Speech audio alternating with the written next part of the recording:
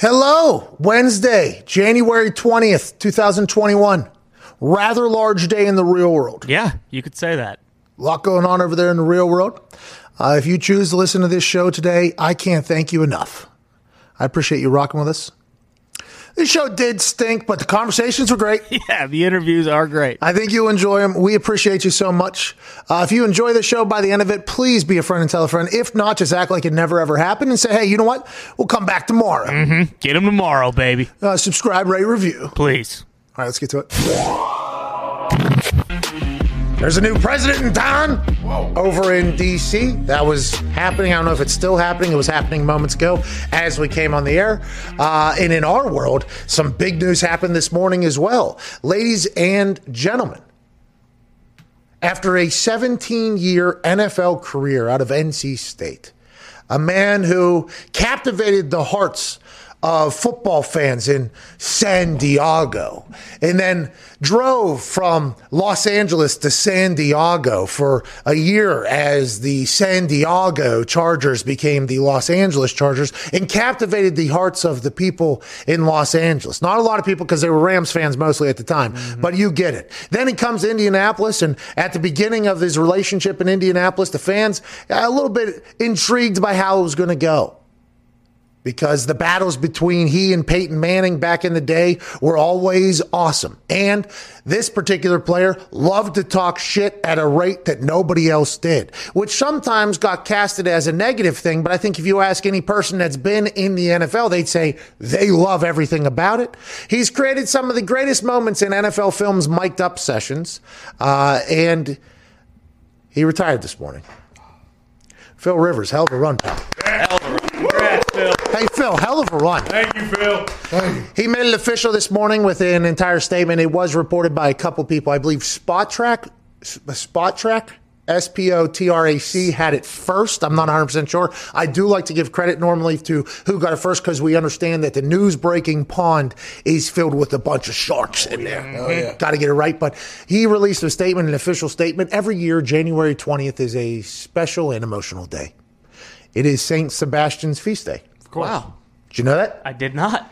Well, Sebastian became a saint. And I'll tell you what, on January 20th, he fucking emptied every plate in front of him. Oh, yeah. Great day. Great day. January 20th, St. Sebastian's feast day. The day I played, Philip Rivers says, in the AFC Championship without an ACL, by the way. No ACL. And now the day that after 17 seasons, I'm announcing my retirement from the National Football League. Thank you, God, for allowing me to live out my childhood dream of playing quarterback in the NFL. I am grateful to the Chargers for 16 seasons and the Colts for the 17th season. Thank you to all my coaches that helped me grow as a player and person. Thanks to the support staff, by the way. Yeah, of course. Put it in there. One sentence. You know who you are. Okay, equipment managers, athletic trainers, everybody, you know exactly who you are. I appreciate you. I appreciate the opposing defenses making it challenging physically and mentally every week. ... I also enjoyed the banter. Hey, by the way, Phil, we all enjoyed that banter as well. Some people were pretty loud about not enjoying it. I want to let you know those people were not people that are friends of ours, and I think there was a lot more people like us than those people. We enjoyed whenever you talk shit to everybody. Oh, yeah. But there was some times there where people were not happy about him shit-talking people. No. Where he would go literally at fans and say, never swearing somehow, but at fans he'd say things. In Indianapolis, there's an entire give and take of him and three fans during one, I think it was the AFC Championship game in which they beat the Indianapolis Colts the year before I got drafted, because Cyphers had a massive game for them. Cyphers is a legend. But there's just been a nonstop competitive edge to Phil Rivers that whenever he talks shit, some people bashed it. We always enjoyed it. Now, let's get back to his statement. I appreciate the referees for putting up with all my fussing. I think I was right most of the time, dadgummit. Good line. Hey. That's a great line. Hey, he knew that was going to get a good pop. Yep. And it did, by the way. Dadgummit. Thanks to the fans in San Diego around the nation that both cheered and booed. By the way, I appreciate it both. Kind of heel babyface thing. Special thanks to my teammates. Without a doubt, my favorite part of the game, being a teammate. Thank you for being mine. Lastly, thank you to my wife and best friend, Tiffany, and our children. Here we go. Hallie. What? Caroline. What? Grace. What? Gunnar. What? Sarah. What? Peter. What? Rebecca. What? Claire. What? Anna. What? Could not have done it without y'all's unwavering support. As my playing career comes to an end, the next chapter begins. Cool up high. Philip Rivers. Wow. I believe Phillip Rivers, guaranteed Hall of Famer. There's some people, I guess, that oppose that opinion. It is actually Zito's poll today, which we will keep up with throughout the show. If you're a starting... Now, listen, I'm going to say it. When I heard that we picked Phillip Rivers over Tom Brady to come to Indianapolis, I wasn't exactly thrilled about it. I mean, that wasn't something that I was, like, openly pumped about. But if you're a starting quarterback in the NFL for 17 years, the hardest position in sports, everybody says it, except for people that play in other positions that assume their position's maybe a little bit harder than a quarterback position, but I'm not exactly sure which one. Maybe being Sidney Crosby, the greatest hockey player to ever exist, is maybe a tougher position because the amount of pressure that's been put on him since he was in high school or whatever. But the quarterback position is the NFL. The NFL is the largest league in the world, the best league in the world. And if you're the face of a franchise for 17 years at the hardest position in sports, the position that makes the game the biggest game in the world, in the best game in the world, I think that automatically deserves a little recognition in the Hall of Fame. I mean, my house in college had a Hall of Fame. If a guy hit, 6 straight cups going up in there. Mm-hmm. All right. Hall of Fame is like, hey, this is a collection of legendary things that have happened within our league. We have standards. We have a lot of different things. 17 years for the number 17 as at the position that it is. He's definitely a Hall of Famer. You're not just a quarterback in the NFL for 17 years and you're not at the top of the game or somebody that should be remembered whenever there's 100 years from now and Canton's still standing and you're walking through. I think he should be in there with a bust that even says something hilarious at the bottom of it so people know about Phil Rivers. Phil Rivers obviously never won a Super Bowl. Dan Marino also, same story. Is it Phillip Rivers' fault that the teams he was on didn't win a Super Bowl? Some people say yes because it is such a quarterback league, but then as we kind of get older now, right? We're kind of getting older into the game, realizing more and more, like, you need a fucking team around you. Yeah. Like, you're going to need a team. Everybody needs people to help them. And that's why football is the greatest team sport there's ever been. Now, granted, normally quarterbacks will attract great players or make players even better than they are, and they did. And he did have success, great success, just without winning the Super Bowl. I don't believe that is a reason to deem him not a Hall of Famer. I think Phillip Rivers is a Hall of Famer. I enjoyed watching him this year with the Colts, mostly because Phil Rivers, Favre had this. Mm-hmm. Phil Rivers, old school guy. He would throw an interception, and then by the time he got to the sideline, he didn't even remember that it happened. Nope. He sits down. Actually, I don't even think he sat down ever. He stood and cheered for the defense the entire time as opposed to sitting on the bench. Awesome teammate. I assume everybody that played with him loved him. Darius Leonard called him Uncle Phil, told him congratulations, that whole thing. But he's got to go into the fucking Hall of Fame. Oh, yeah. Yeah. He has to. He honestly has to. And I think, I don't know, I'm a Phil Rivers guy, I think, at this point after watching him this year. Because the throw the pick, forget about it. Mm-hmm. Go right back out. Throw another one. Yep. I mean, he will not, there is not even a thought after his throw, the weird release, obviously. And he came on the show and he said it was because whenever he basically grew up around football, his dad was a high school football coach. And when he was a kid, he wanted to throw the ball, which I think we all do that, by the way. Whenever we're trying to throw a football, it's too big. But he was just so damn good at it that he just stuck with it. And they tried to change it or whatever. He'll go right back out there and throw that thing right into a defensive meeting. And it is not even a question. There's a lot of quarterbacks that potentially do that, have a lot of turnovers, or potentially turn the ball over, and they get cut quickly. The reason why Phillip Rivers didn't, and he played for 17 years, is because the immediate play after that, he'll put a ball into a keyhole, into a throw that you would never expect him to make, and he had that ability to bounce back. He was tough. He was a great... I think Phil Rivers is a Hall of Famer. And is he a first ballot Hall of Famer?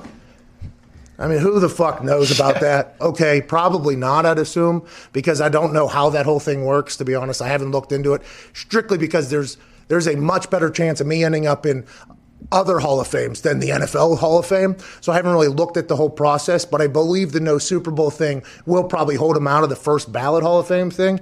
But if you're Phillip Rivers, you should feel really good about what you accomplished. Now, will he go coach high school football like his dad? Or will he take the $10 million a year that's probably going to be offered to him to be in the booth somewhere because they're already calling him the next Tony Romo? Now, will he be? Probably.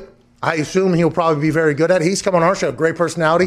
FCC's going to love him. Yeah. Oh, yeah. He's completely okay. And he has an ability to be funny and relatable without swearing, which is not an easy thing to do.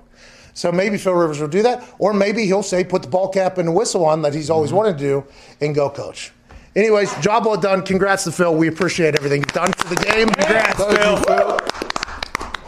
There's people saying, no way Hall of Fame. A lot of people. 17 fucking years as starting quarterback in the NFL at Ty Schmidt. You said a lot of people are saying that? Yeah, I feel like the most of what I'm seeing is people, because he hasn't won a Super Bowl, and I think they remember like this late stage in his career where he did throw more interceptions and stuff like that. But also the guys who are voting for the Hall of Fame, all these writers, don't they love Phil? Mm-hmm. Like they love his personality and everything that he gave to the game. Because like, didn't a lot of people talk bad about Phil being the way he is? Yeah, maybe. I mean, I feel like a lot of those guys who actually do have votes, like they love all the off the field and like the competitive edge and all that kind of stuff. And I just feel like, I mean, it's tough because of the way he's played these last couple years when he clearly just wasn't the same guy. But it's easy to forget how good he was. Like 17 years as a starting quarterback in the NFL. Yeah. Bro, that is so long. Mm-hmm. I played in the NFL 8 years. Okay? Punter. Was only good for about 5 of them. This dude was a starting quarterback for 17 years in the NFL. That is so long. I don't understand the even thought of he can't go in. That is a long fucking time in there. Zito, your poll is about that today. I'm getting information in my ear saying it's basically a split poll at this point. It is a very tight race. Heck nah, 48.9%. Yeah, dadgummit, 51.1%. Okay. So you definitely spelled dadgummit wrong. But I took it from his speech. No, you did not actually. That's how I know you spelled it wrong, because I just read it about a minute and a half ago. But I do appreciate the fact that you Googled how to spell his name. I did, yeah. That was very good. Hey, attaboy Zeke. Thanks, guys. Woo! That would normally be a Zito special there. Oh, yeah. Speaking of, we're in the middle of a Zito production at my house right now. The Oculus Arena is being built. But anyways, it is very close here, 5148.9. That's over 3,000 votes. I assume that'll only grow. Go vote at Viva La Zito. We'd like to promote the vote around here. Promote the vote. At Tone Diggs, your thoughts, pal? I was just looking it up. There's 5 quarterbacks in the Hall of Fame without a Super Bowl. Fouts, Jim Kelly, Marino, Warren Moon, and Fran Tarkenton. Yeah, so he's going in. Phil's getting in. Jeez, did you hear that? Yeah. Feedback. So I think that thing's going through my head. Out the mouth. I think. That's crazy. Waves. Yeah, because when I turn it up, it happens, by the way. So I have to keep it kind of low, because if not, as soon as I turn my head, this thing fucking goes off from my earpiece. But that sounds like a list that Phil Rivers will definitely be a part of. I mean, Fouts played for the same exact team for less amount of years, not as good. Yeah, but I think it's going to be tough to and you've heard some Hall of Famers come out and say, we got to make it much more difficult to get in here, which is very interesting after you get in the stadium. Yeah. You know what I mean? And there's, by the way, the people who have been saying that are people that can definitely be the people that say that, by the way. Like, I do believe Dion potentially said something about it, and Dion's like, one of the greatest football players of all time. Like he's a guy who can be like, hey, if they're going to put on the same jacket as me, they need to up their game a little bit. So I can understand if Dion says it, and I think there's been a couple others that have been up there that are the fucking guys in our sport. I mean, so they can say that. But I think the Hall of Fame, they try to open it up a little bit. Remember, Ray Guy went in a couple years ago. And I'm not saying he shouldn't have or should have. I mean, field position does matter. There's a reason why every noted coach that has ever coached football loves punt, loves punting, loves the punt team, loves what it stands for, understands what it's about, understands that the game is about acquiring territory, and when you punt, basically, you are setting yourself up for success. It's a calculated turnover, but it's a massive part of strategy. Will it remain as big of a strategy piece as it has been in the game, as the offenses continue to be incredible? That will TBD. That will definitely to be determined, because whenever you pin somebody now, it's almost like you're just setting them up for more fantasy points. Or more yards if you're really going to get going. But when Ray Guy got in there was a lot of conversation, obviously, with that whole thing. And then there's been a couple other names that have gotten in where I think some people were like, is this really deserving or what? And I think the Hall of Fame should be like a thank you from the NFL almost for your services to the NFL. And granted, this comes from somebody who will never be in the Hall of Fame and probably shouldn't have that conversation. But I think whenever people walk through Canton, and I was at the Hall of Fame game, it got canceled because the field got cooked. Field got caught. Yeah. They painted it, put a tarp over it. You might as well just put a magnifying glass. And the paint just all over the thing. But I think whenever you walk through there, it should be like a museum of the greats. You know what I mean? And I do believe Phil Rivers is one of those greats that we should have remembered alongside the game. Now, that is not how the Hall of Fame is viewed. There's stats and votes and this and that. But I feel like that is my overall view of the Hall of Fame. You know, like, now, Grant, do I think there should be separate halls? Where like Dion and like, you know what I mean? Like, hey, down here, these are the bad motherfuckers down here. Okay, these are the ones, you know. Best of the best. Yeah, down here, this is the, like, maybe you expand it a little bit to kind of separate a little bit. And I don't know how pissed off that would be. But that whole conversation about the Hall of Fame thing gets very, very serious very quick. And I don't know why people get so fucking angry about it all. Seriously. You know, Phil Rivers dedicated 17 years. Yeah, maybe we could stick Phil down the hall to the left in the closet in the Hall of Very Good. Come on, dude. What the hell? Come on. Speaking of very good, that shirt you're wearing back there, Nick, very good. Awesome. I have mixed feelings on this shirt. It looks good from here. Represents Sweet Washington, the greatest city with the greatest hockey team in the nation. Yeah, Pittsburgh Penguins. But the shirt right now, it's orange. Yeah, it looks like an off-brand shirt to me.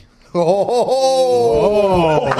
shit! Questions Oh, for the man. people who designed it. Hey, that was a very next level. You know, because Hockey Town, that whole thing. That was hey, Foxy, that was a pretty good little. clever. Thank you. That doesn't happen often. No, yeah, you're right. That's why I think that was the entire. That boy, Fox. Representing Detroit, old school Hockey Town. Anyways, yeah, shirt is orange and black, which would be the Flyers, and they are not Hockey Town. They're the town that hasn't seen the Stanley Cup in like 75 years. Stay out of conversations with the men, please, with the adults. Yeah, with real hockey Go ahead, stay towns. down there, yeah, please. But let's get back to the Hall of Very Good. Is that what everybody's saying? Is that the people that are I just against think, Philip Rivers? yeah, I mean, look, the guy's never won an MVP. He doesn't have a championship. What are we talking about here? How old is he? 39. How old is Tom Brady? 43. How old Peyton Manning? 44, 45. Right around. I mean, so he ran into quite a fucking buzzsaw there. Oh, boo-hoo. Oh, boo-hoo. Oh, so we're not even looking at circumstance here? how We're not many even looking at quarterbacks- Let's not circumstance? forget about Big Ben. He ran into since he was Breeze, drafted. Flacco. Rodgers. There's a lot of other QBs that are above Philip Rivers. You in just this said conversation. Flacco? Oh, I said Flacco. Yeah, please don't. Who'd you say, put that on Breeze me. Rodgers? Yeah. Yeah, Hall of Famer. What are we even talking about? So we're just letting everybody in? Everybody gets a trophy? See, you're the guy. You're the guy that I was just referring to. I was literally just referring. Why are you so angry? All these people have contributed so much to the sport. Like fucking, they should be in the Hall of Fame, I believe. I'm not saying Rivers didn't contribute to the sport. 17 years as a starting quarterback in the Long NFL. time. That is a long time. Half his life. This may be off the top of my head, Almost. but in his career, the only quarterbacks to go to the Super Bowl from the AFC were Tom, Peyton, Ben, and Flacco once. It's not like he didn't have good teams. What are you talking about? He had Tomlinson. He had Gates. He had They all did have some world weapons level out there. players. They did have some weapons out there. Running backs don't win you Super Bowl. Hey, Antonio Gates was a basketball player. Who made him the fucking tight end? Phil Rivers. Okay, why don't you? Oh yeah, now let's go ahead and flip this thing around. Now Tomlinson could do whatever he wanted, and I believe Antonio Gates probably would have learned how to play football with any other quarterback. Let's give a little credit for the guy that was making that all happen. I don't know. It's just the thing for me is as soon as you hear that length of consistency, of greatness, very goodness, for that long, I just, in my eyes, immediately go, oh, one of the greatest athletes of all time right there. That's unbelievable. Frank Gore into it? Mentally, yes, Frank Gore goes into the Hall. Yep, if you're walking through Canton, and if I'm the NFL, and I'm trying to say, hey, here's what we fucking got. Okay, somebody comes over that is not a fan of the NFL. All right, they're like, don't know anything about the sport or the league. They're like, all right, come into our fucking Hall of Fame. Let's go ahead and teach you some things. When the NFL says, come on in, there almost should be a statue of Frank Gore right at the fucking beginning. bust. Full Right at bust. the front of that thing. With his goddamn, with his socks down and his shoes, his shoulder pads that are the size of this watch, okay? His no pads at all. Dented helmet. Taped up everything. Running people over for, 16 years at this point? How many years is it? Going on 17, I believe. Yeah. 16 years? Yes. Frank don't Gore play should be football. right there. The NFL should be like, Wait till you hear about this motherfucker. What's this guy? He wore no pads. He was like a rugby player playing against guys, basically, and he was just running people. Yes, I would put Franco right in front. And by the way, put Phil Rivers, maybe put him in like like little social gathering. You put him in the middle, have him just talking trash to everybody. Walks through. Oh, daggum, you kind of stink. Like, Frank Gore's number 3 on the all-time rushing. Yeah, what's Nick know? Nick knows not that he's wearing a fucking Flyers shirt. Forced him to wear it. Had to. Hey, what are you doing? I mean, we're trying to move some shirts here. Okay. We're hockey time. Yeah. It's hockey season. The Pens are back, by the way. Thought the season was over. Thought they stunk. Turns out, still the greatest team. They're fine. Season back on. Hey, they're making it real close, though, a lot of these games. It's, the season just started. They got to get those legs back. For those that don't know hockey, Sidney Crosby, greatest hockey player of all time. Allow me, hockey aficionado, to inform you on hockey. The guy wears number 87 for the Pittsburgh team. Ever since he was in high school, he was deemed the next great one. He's like the LeBron James of hockey, and all he has done is dominate. He's been hurt a couple times because he plays in an era where they don't have goons that can protect him. He plays in an era where he doesn't have 3 feet of space around him at all times because everybody was so scared to get close to him because there was dudes paid on guys' teams back in the day just to come move the jaws of motherfuckers that came close to their star players.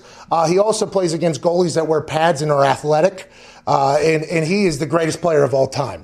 And he plays for the Pittsburgh Penguins. And last night, the Sidney Crosby, greatest player of all time, fucking buried one home against the Capitals to send them home against probably the number 2 guy, Ovechkin, by the way. I'm a big Ovechkin fan. Oh, yeah. Ovechkin, by the way, Russian fella, plays for the Washington Capitals. They won the Stanley Cup. He went on a 15-day bender. Yeah. Guy you want to cheer for. Yeah. Guy you want to root for. It's just a shame, just like Phil Rivers, he happens to be in hockey at the same time as Sidney fucking Crosby. Exactly. And that's how you tie it all up. Hockey time. Well said. Get the shirt. Change the color, though. Stored up at McAfeeShow.com. They will be gold when you get them. Yeah. Maybe. Hopefully. Maybe, dude. The merch business is an interesting one. We are looking to get better. Ooh. Quarantine has not been kind to the merch business. Because a lot of things that are in place there, A lot of moving parts. There's a lot of things. People can't be around each other. It's difficult. A lot of gears. So you put that part of the shirt, and then you just go ahead and mail that down the street. They'll put that in a shirt. A little bit difficult, but we're looking to get better. And that Hockey Time shirt, good design, terrible execution. But I appreciate the fact that I forced Nick to wear that today. Because we are from Hockey Time. And the Penguins going to win the Stanley Cup. Ooh. Hell yeah. Hell yeah. Probably not, right, Nick, though? They're not going to win. They stink. Bruins. They might. They might. We got to move on to Patrick Mahomes and to some phone calls. Patrick Mahomes playing this weekend, by the way. Yeah. Which is good news for everybody, all parties involved, NFL included. Maybe not the Buffalo Bills. Not exactly thrilled that Patty Mahomes playing, but hey, Chad Henne ain't playing no fucking games either. The Phil Rivers conversation, I guess I just checked the internet. There are a lot of people that don't think he should go into the Hall of Fame. Oh, no. And that is wild to me. And I laid out a variety of reasons. Most of them revolve around 17 years as a starting quarterback in the NFL. If you want to talk about having a dent in the NFL and being incredibly good at something at the highest level, at the toughest position for 17, almost 2 decades, that's a long-ass time. I think that deserves Hall of Fame. Now, first ballot Hall of Fame, I'm not getting into that whole debate. If I'm the NFL, I would like Phillip Rivers to be a representative of what our game is for the Hall of Fame. Oh, yeah. Connor brought up a point during the break that is, I think, should be talked about whenever you talk about all his Super Bowls and everything like that. Connor, please lay this out. This was one of the most intelligent things I've ever heard Connor say. Really? Yeah. Look, when you look at the history of the quarterback position, 2 guys you can probably put there at the top, at least I do, next to Rodgers. That's Peyton Manning and Tom Brady. How hard would it be to beat Peyton Manning one week and then the next week having to travel to New England and beating Bill Belichick and Tom Brady? Could any quarterback ever do it? Yeah, Phil Rivers would have to go, okay, I have to beat Peyton Manning, and then 1 week later I have to beat Tom Brady, yeah, and then I'm in the Super Bowl. By the way, that's just the AFC, and that's the playoffs every fucking year, basically. And then you toss in Ben Roethlisberger. Exactly. And the wild card, maybe Ben, Peyton, Tom. How many guys? That is a murderer's row. Yeah, nobody. What do you want from the guy? To get into the Hall. What? That's what it takes to get into the Hall. Well, Phil, you know what Phil should have done? He should have won. He should have packed up and went to the East. Yeah, exactly. Like everybody's doing in basketball, getting out of the West because LeBron's over there. But he didn't. You know why? Because he was loyal to San Diego. He had 9 kids. He was loyal to San Diego. You know how hard it is to uproot that family? Yeah, they moved to Indiana. Connor's argument almost proves the point for Brady, Peyton, being the guys that go in because they did just that. Yeah, They for went sure. out, they beat Tom, they beat Phil, they beat Ben. But they're already, those two obviously are already Cemented. in. They're in the Hall of Goats. Drew Brees already in. Aaron Rodgers already in. Look, if you don't have the championships, you should at least be able to say you were the best player at your position in that era. And I don't think he can say that What the fuck at any does year. that even mean? I mean, that is I don't like the way this conversation goes. I don't like it because all those are valid points. And I appreciate the fact that you all hold the Hall of Fame in such high regard. Okay, like I respect and appreciate that you guys feel as if, my standards as a fan of the game. Hell yeah. As a young boy, I would watch and analyze games. In my Hall of Fame, you have to have championships. I respect that. I respect the fact that y'all motherfuckers think you matter that much. I do. I like that a lot. And I like that you like the sanctity of the Hall of Fame. You know what I mean? Like, I appreciate that you appreciate what the Hall of Fame is. But at this point, I mean, come on. We got 7 hours of speeches every single year. It is no longer what you guys think the Hall of Fame is, okay? Nope. Maybe year 1, they let in 1 person. Maybe year 2, they let in 2 people. But now we're at the point where I've never heard of this person, played nose tackle for a team 55 years ago. And they're like, hey, this guy's contribution to this team, and they won championships, was a big deal. I'm like, okay, cool. The NFL thinks that this person should be representing the NFL. If it was treated as if only a starting 11 basically on offense and a starting 11 on defense and that type of thing, I would understand what you guys are referring to. But that's not what the Hall of Fame is. The Hall of Fame now is not this you have to be the greatest of all time at your position. I mean, that's just not how it goes. That's just not what it is. And I think Philip Rivers has quite an argument to say, I was the guy for 17 fucking years. I mean, that's a long-ass time. He also never missed a game. Oh, wow. Iron Man, Not dude. once. Fucking Iron Man. 252 straight starts. Play with a torn ACL in an AFC championship. If he had more playoff games, he'd have more games straight, by the way. Yeah, he would. What are you going to say, Bill? To Connor's point, people that could beat Peyton and Brady back to back, Joe Flacco did just that. Yeah. Joe Flacco. Exactly. Yeah. Fair. Yeah. What year was Thanks, that, Bill? Bill. What year was that, Fuck out of here, 2012. Bill. Bill? Yeah, was Peyton Manning on the Broncos in 2012? A lot of good defense on the AFC I don't think he side. was. He wasn't. No, he wasn't. That's why Bill's wrong, and he's a stooge. Whoa! Actually, 2012, he might have been. Oh, you, No, I you don't were think saying they lost to Baltimore. No. You were That was saying the Jacoby. only the Broncos, Peyton Manning? Yeah, because that was a Well, because Jacoby he Jones. said, I guess did Flacco, were we in that year? Did we lose to Baltimore? We did, didn't we? No, we lost Baltimore. That's a great question. Did he beat? Because now Billy just dropped in on a sports show, which he is not. Yeah. Billy is not. I mean, he's the gaming. Yeah, You know, I was watching Naruto back he's there. literally watching gaming right now. Also, Flacco is a Hall of Famer, so. Yeah. Oh, footsteps, right? Oh, yeah. He's got a Super Bowl. There's a lot of hate towards Phil Rivers going into the Hall of Fame. A lot of hate. I don't understand it. I appreciate that people, taking ownership over the Hall of Fame. Like, no, he doesn't deserve to be in my Hall of Fame. It's like, who the fuck are you? That's a great question. He definitely wasn't, because 2013 was his first year when he broke all those records, and the Broncos lost to the Seahawks in the Super Bowl. So Ravens beat the Colts 24-9 in the wild card round the year they won the Super Bowl. Then they went to Denver. 24-9. Oh, we got killed. Was that when Luck was quarterback? No. Who was quarterback? Good question. No idea. But either way, it wasn't back-to-back, because if it was Colts wild card, then Broncos, then Brady. Bingo. So, sorry, Bill. Well, unless it was Luck at quarterback. Yeah. Then, which I think it potentially was, because that was the game that Bruce Arians got sick the morning of the game. It looks like it was He luck. did say that. Yeah. Huh. So he did. He went to Denver, played. Oh, No, because he sat out a year. No, his first year was 2013. when he had 58 passing touchdowns, and then they lost to the Seahawks by 40 points in the Super Bowl. By the way, Bill just came in and dropped a bomb. Yeah, Connor's just completely wrong. Yeah. I don't think so. Yeah, I think you are. Because if Luck was playing for us, that means Pate was The playing Broncos had a first-round bye that year. They lost 38-35 in double OT to the Ravens. Yeah, so. And Payton was quarterback. Yes. Yeah. If Luck was our quarterback, Pate was their quarterback. We lost 24-9 that Good for game. Flacco. Fucking Vinatieri, only one scoring out there. It's a murder's row. It was tough. It was cold. It was very cold. I was also, I was there for Ray's last game in Baltimore. I don't know what year it was. I don't remember when it was.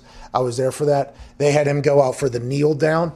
He was they beat us. Really? They had him go out for the kneel down. He was which, by the way, more teams should do. More teams put like a running back or a wide receiver back there. You should have your safety back there for sure. And I don't know why more people don't do that. I'm not saying the middle linebacker's the move, but you should have your safety back there. Because the only reason why you're there is for if there's a fumble and you have to tackle somebody. But Ray was there, and he was at the running back position or deep position.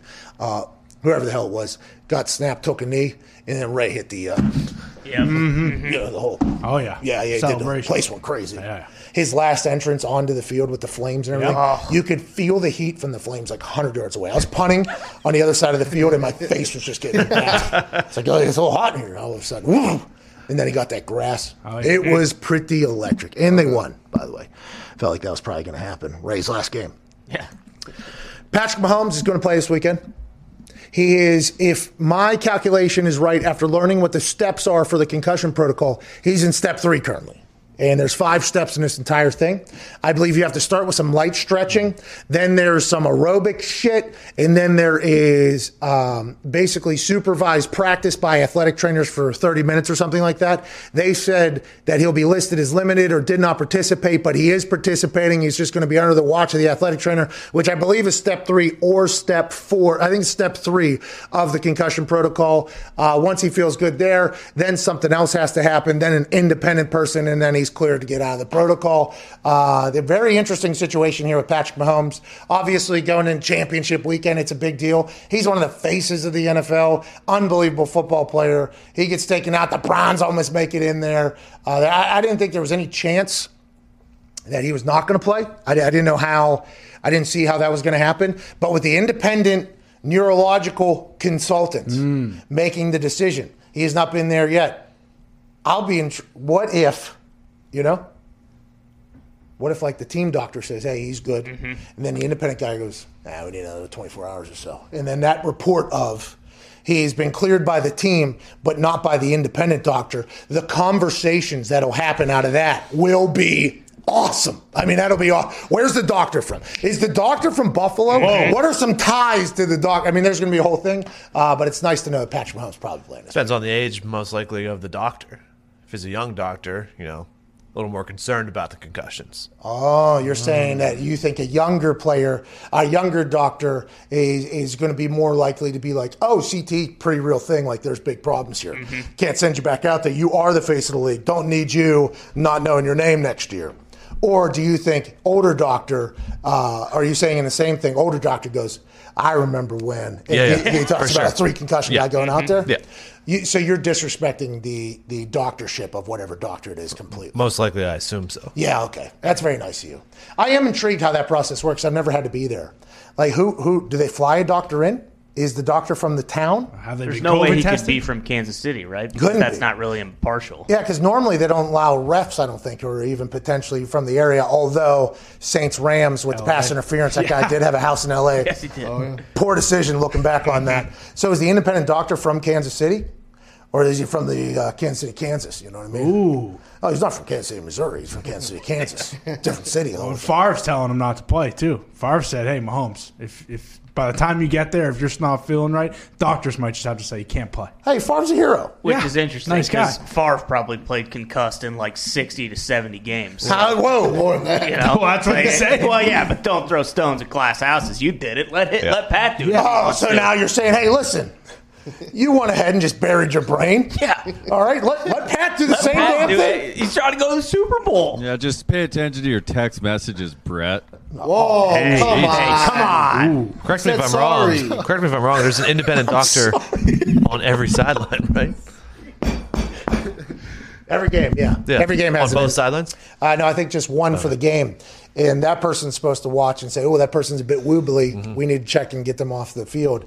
But if that person doesn't know anything about football, I mean, that was a very interesting rollout of that because I was privy to a conversation between a player and one of those doctors. And it's a stinger. It was a stinger. You know what I mean? It was a stinger. So there for a second when that thing got pinched, I couldn't feel my arm or whatever, but it's good now. And the doctor goes, okay, give it a little test. All right, yeah, all right, you're good, yeah. I'm like, well, that guy was dead. That guy was knocked unconscious. That was like the first year. They've had to add a lot of different things into this because anytime you have an independent person making a decision that is worth potentially hundreds of millions of dollars, I mean, that person cannot be compromised. Right. Not one bit in that entire thing. Happy Patrick Mahomes going to be playing. He's a stud. Let's go to Eli in New Jersey. What's going on, Eli?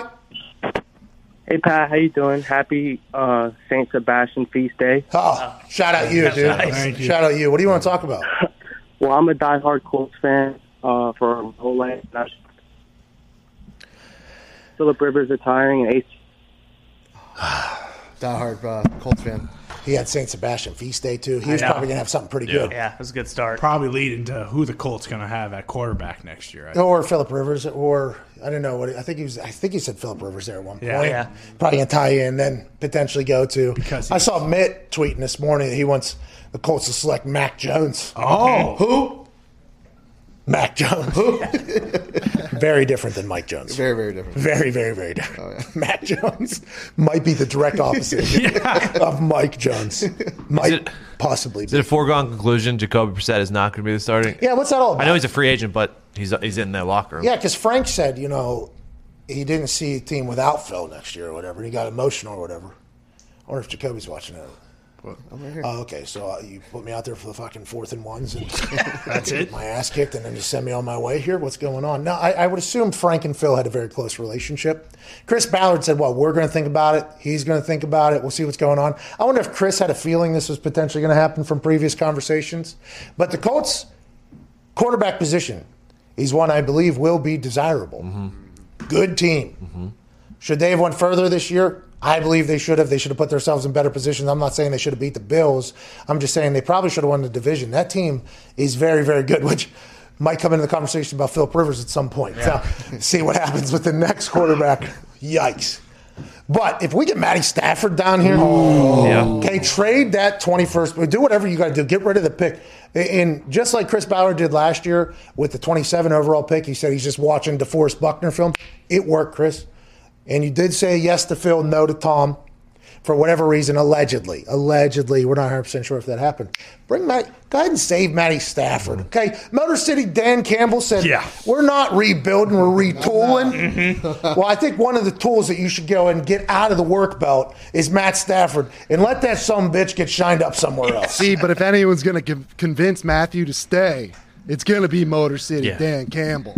You think Matt Stafford's going to look and go, yeah, I want to do this every day at this stage of my career with how bad this team's been. I want to do up downs maybe in team meetings. Yeah. Not give me 10. Line drills. For the next 6 years, by the way. 6-year contract. Deal for Motor City Dan. I love it. Motor City Dan's going to turn that team around. All we're asking is fans of the game, of the sport, who hold the Hall of Fame in high regards. Mm-hmm. Let one of the game's best players get a chance to win some games so he doesn't have to sit here and listen to the slander like Phillip Rivers is taking right now. Yeah. Amen. Let's say Dan From you in the back. I can't believe the rest of the Stooges in that room just sit there and I thought Ty had some gumption. I thought Diggs had some spine. Phil's a Hall of Fame quarterback, my friend. Thank you. Bingo. Diggs does not have a spine. We know that. Come on. It's just, it's kind of tough, I think, for a lot of people to take you serious and the people that are saying it and potentially like everybody that's ever played in the NFL. I think it's a pretty difficult thing to take serious. I do like the spin that you put on it as a representative of the game. Yeah. Because he's such a good guy and a good character. Well, and he played for 17 years. I just think he's a represent. I think the Hall of Fame is like a celebration of your league. Like, you know what I mean? Like, here's our greatest.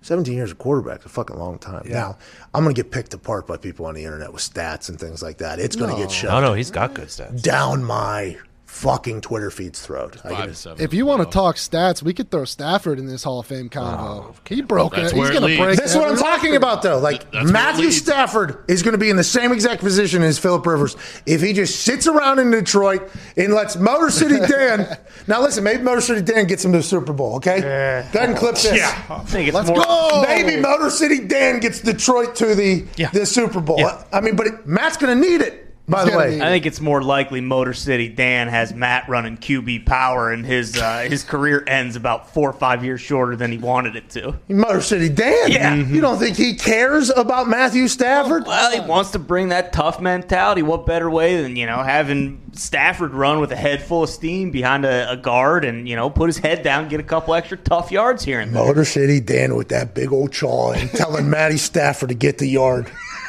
That would be awesome. Doesn't have a I chance. think they literally looked at Patricia and go, how can we hire someone that is the complete opposite, all right? Patricia was a guru, a defensive guru, and we got Campbell now who's just a motivator.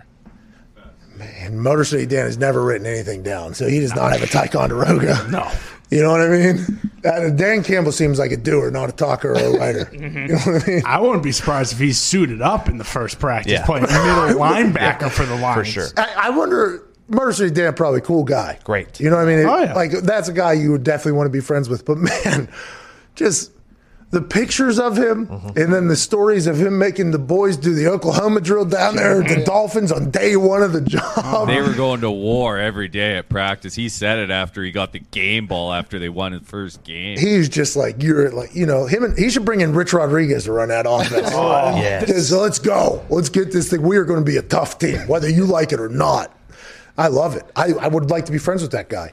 But now I'm talking about me as if I'm, on that team and I played for, 6-7 years. Yeah. And I kind of, I understand the business of this whole thing. I know, that I don't have a lot of years left. Is this how I want to spend them? Or do I potentially want to go, somewhere else where I don't have to potentially ram my face into another adult's face at 6:30 in the morning every day? I just think that is something you should think about. And maybe we got Motor City Dan all wrong, by the way. Yeah. He goes down to the Saints. He's assistant head coach and tight ends coach for the Saints. Maybe we got it all wrong, but it feels like he is going to. That team is going to be a tough team up there. Yeah, they are. Which is good for Detroit, by the way. Legitimately, though, the Lions are always going to be the Lions. So I'm just glad they hired the most entertaining possible candidate they could, because this is going to be an awesome 6 years. Bro, 6 years is a long time. His press conferences are going to be awesome. Oh, yeah. Today we got better. He's just big old chawing. He's Bill Cowher reincarnated. But as far as Stafford's concerned, Nick, you could rest easy at night. Stafford's made one Pro Bowl. Has he ever been to the playoffs? Like, Phil's been in the playoffs 8 times and made the playoffs 8 times. Like, I feel like it's harder to not make the Pro Bowl as a quarterback in the NFL. I honestly believe that. You watch the Pro Bowl, there's 14 chosen, basically. 7 from each side whenever it's all said and done, after the guys who've been there and been like, oh, this is all bullshit. And they say, I'm not going again. All right, we're on our 17th alternate here at quarterback. Oh, shout to this guy. He's never going to be a warranted a name or whatever. That's what the Pro Bowl is for the quarterback position. So the fact that Stafford's only made 1 Pro Bowl, that is mind-blowing to me. And maybe he was an alternative and he's turned it down a bunch of times, which I want to let you know. I really respect if that is what he has done. But that is very interesting that he's not made more Pro Bowls, and it's because it's the Lions.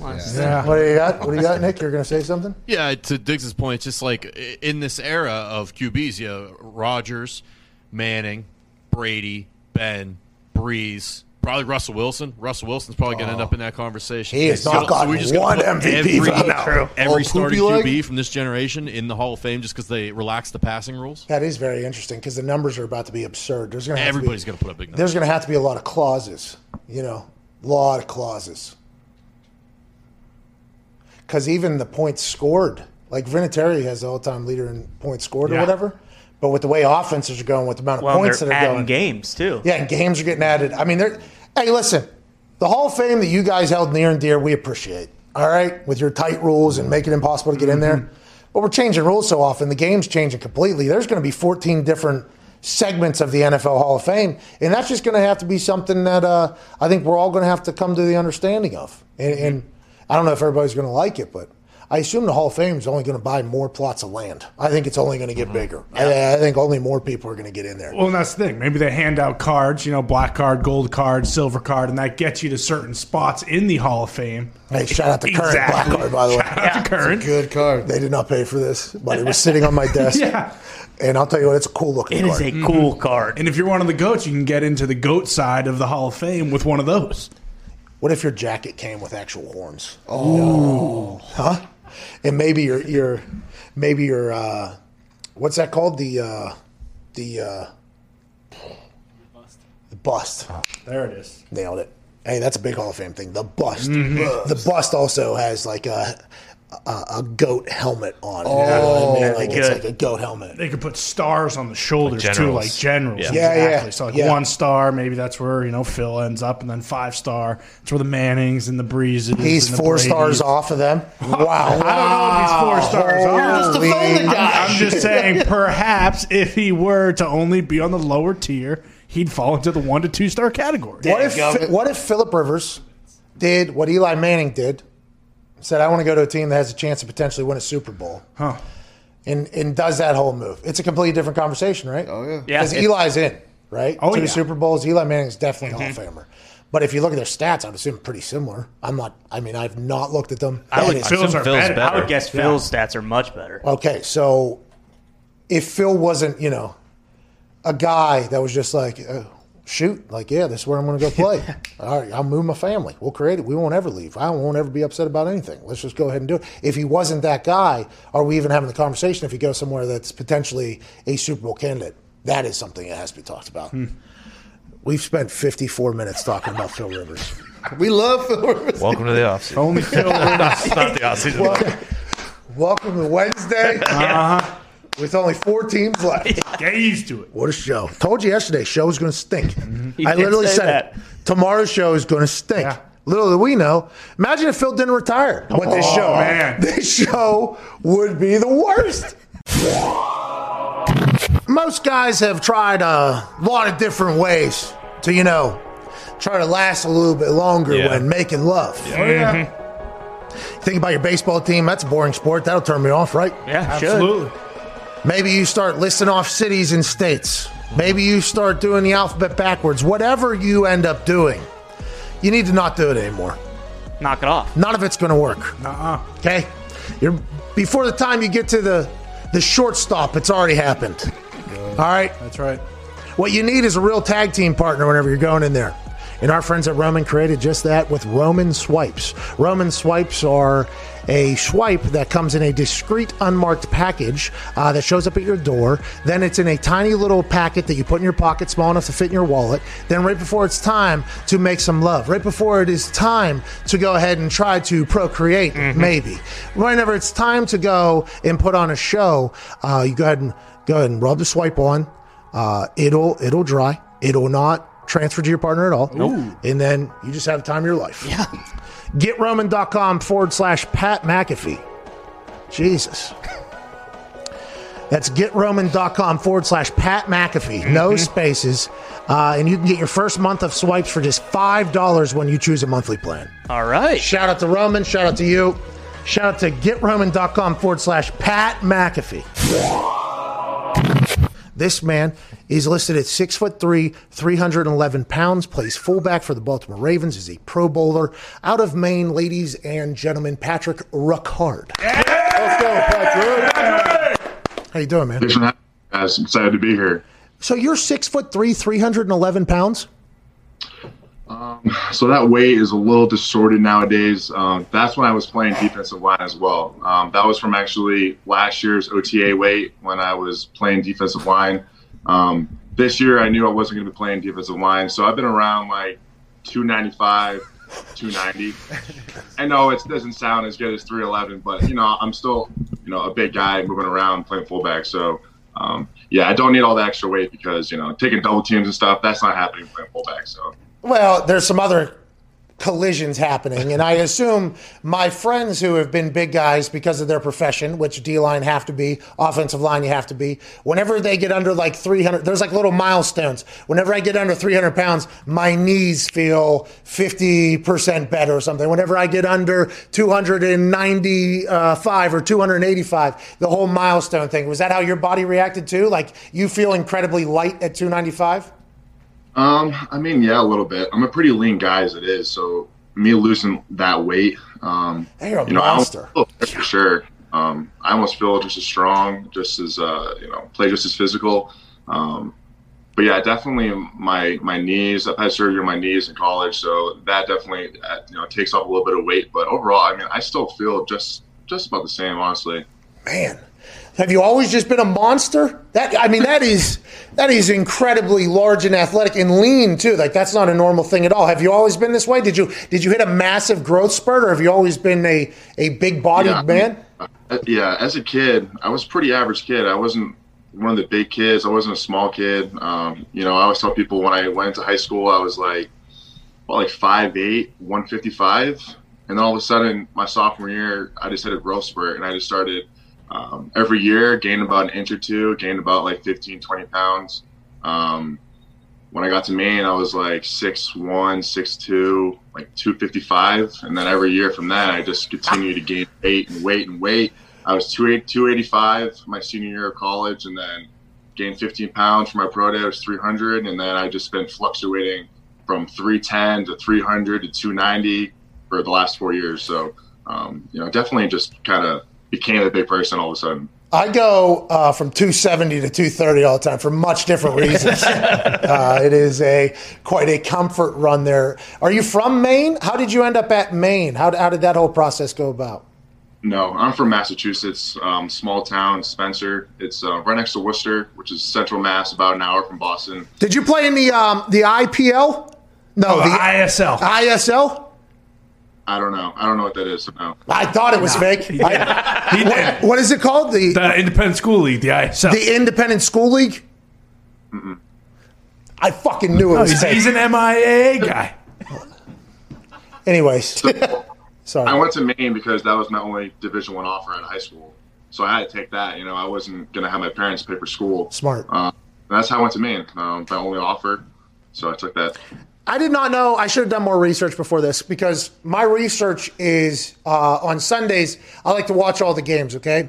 And every once in a while, there will come a time in one particular game, the Ravens game, where it'll become it seems like a replay of you just fucking barreling people. I mean, just absolutely. There's been a couple shots, I'm sure you've seen them, where the camera was close, you're going to the left, and it was like the perfect highlight reel for a fullback, and then it happened again, and then it happened again.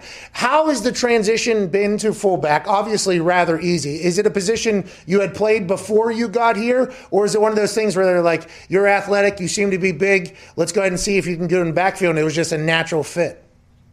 It's kind of the mix of the two. I played fullback in high school, but it was a double wing offense. So that's not a normal offense whatsoever. It's all 6-inch splits, 2 tight ends in line, 2 wings, and a fullback with the quarterback under center. And I would get my stance, touch the quarterback, and it's all right there. So it's all gap scheme, power. We ran the ball every play. We probably passed the ball probably like 10 times throughout the whole year.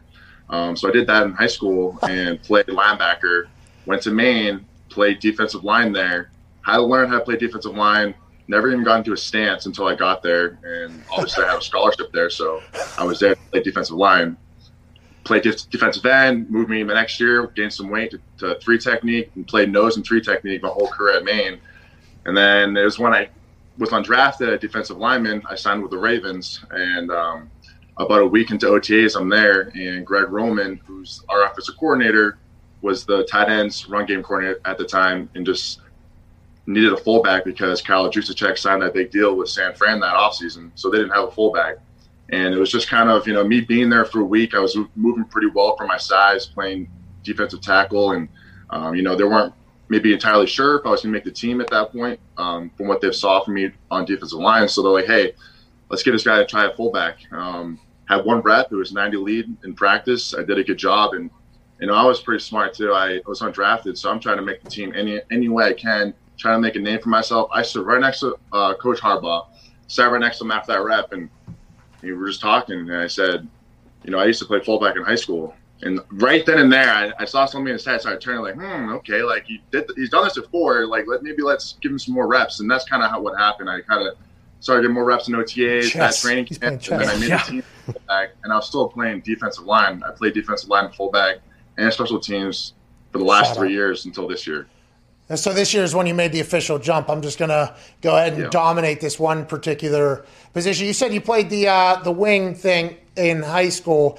Feels like this is the perfect offense. Obviously, an offense in 2021 that has a fullback as one of their main contributors on when it comes to plays. It's going to be a run-heavy offense, right? You guys, just J.K. Dobbins, Gus, Lamar, and then obviously Mark just got released or whatever. But the run game has just been something that's magnificent. Do you think, like through the year, because there was a lot of conversation about the rate, was it the COVID that slowed you guys down, you think, in the middle of the year there? Whenever all that shit was popping off with the Titans on the shield and everything like that? And was that – because there was a time where you guys disappeared from the conversation.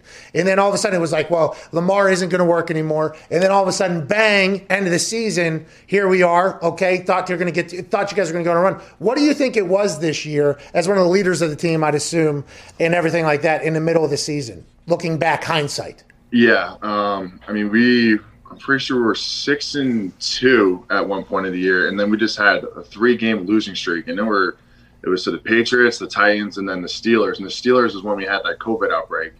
It was crazy, man. We had about 10 days straight of positive tests in the organization, half players, like 20-something players, 20-something staff, and ultimately lost that game. And I think after that point, we had a bunch of guys come back from COVID, and I was one of them who had it. Mild symptoms. I was okay. It was, felt like a little flu. Hey, congrats, by the way, on beating COVID. Yeah, congrats on beating COVID, Patrick.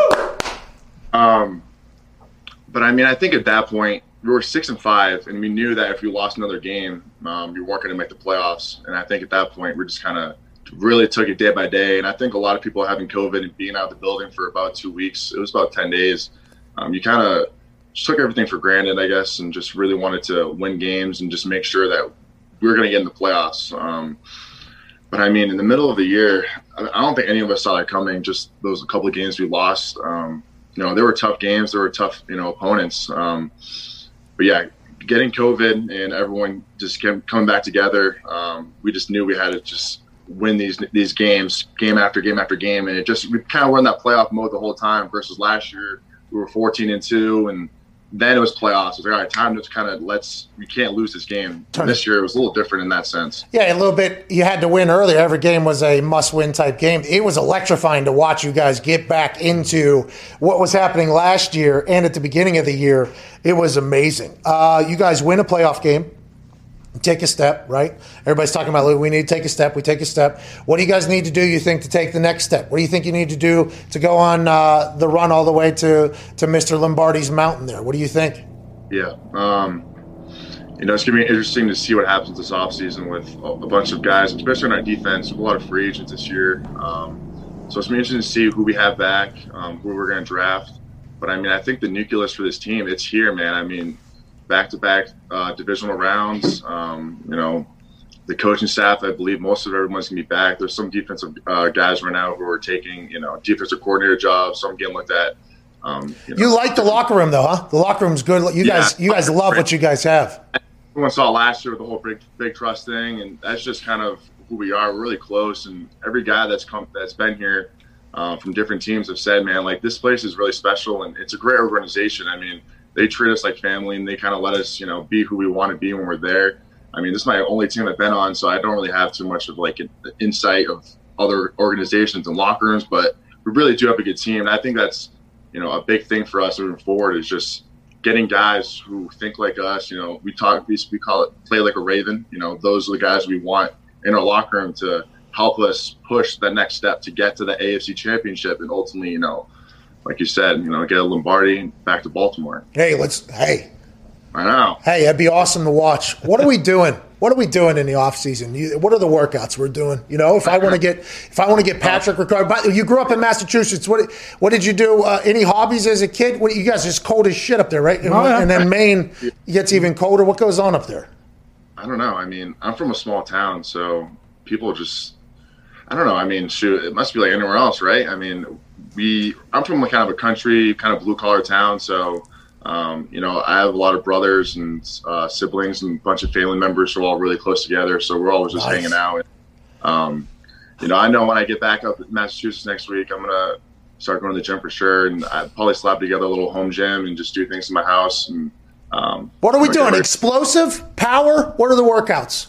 I actually follow my strength coach's program here.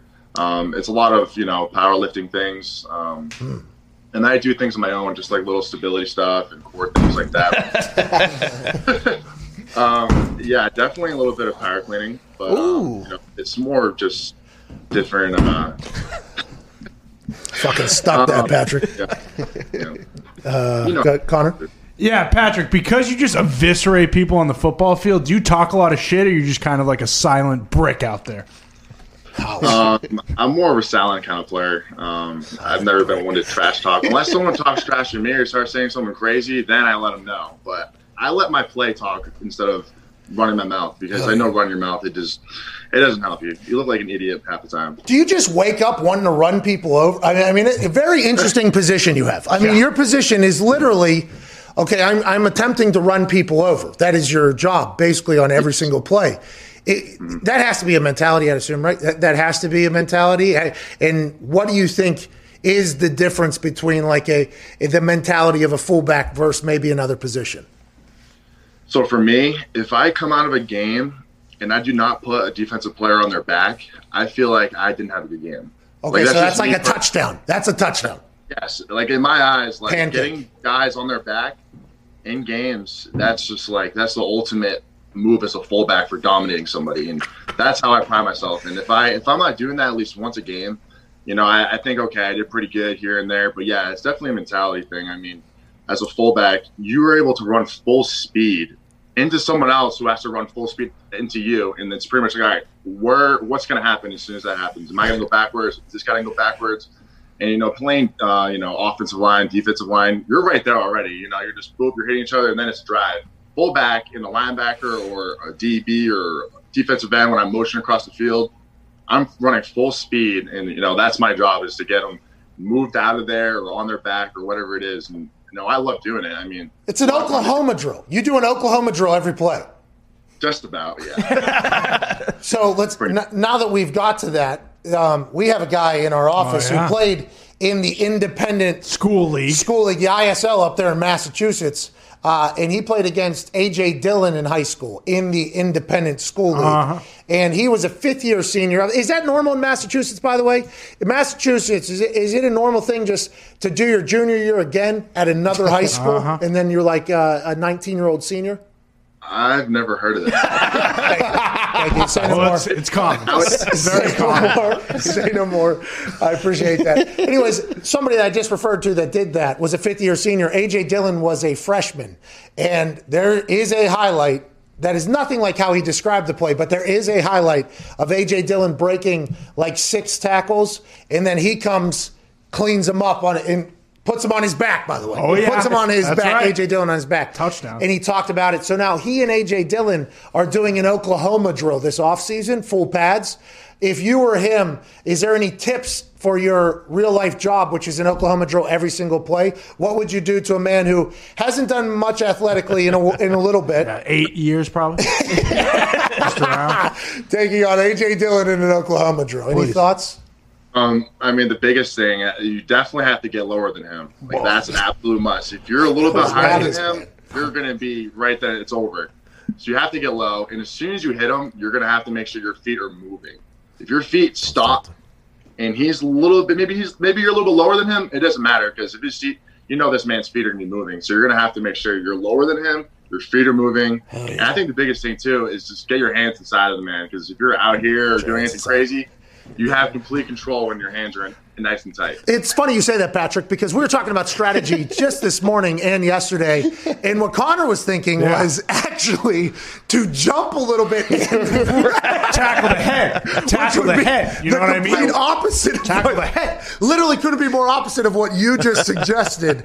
Do you have any thoughts on his particular idea of the jump and wrap? Or I thought maybe jump, spin, get on his back, backpack, get out of the way as much as possible. Do you have any other thoughts? I mean, I don't know. Maybe tackling him like that might work, but jumping on his back is not going to help because he's just going to take you for a ride at that point. True. Yeah, that'd be fun though. That'd be a good time. Is it to the hospital? Then we'll be laughing. Call the ambulance. Not for me. I'm on the back. But Patrick, sorry. This show is incredibly stupid. You should probably get a much better interview than you're currently getting, and that's 100% on us. What's that? When did you know Lamar Jackson was the guy? Was there a time, because you were playing, I guess, D-line at the time, and then you were part-time fullback, which is normal, by the way, goal line. Normally you have somebody come in, whether it's offensive lineman, D-line, then you go full-time. Was there a moment where you guys knew Lamar was the dude, or was it as soon as he got there, they're like, oh, this guy is different? I mean, he was a first-round pick for us in 2018. This is my second year here. In OTAs, when he first got here, just seeing this man move around and run around and the things he could do just physically and just the raw talent he had, you knew he was special at that point. I think all it took was a little bit more development in his game to learn this system and learn these plays and what he has to do and then get the reps on top of it.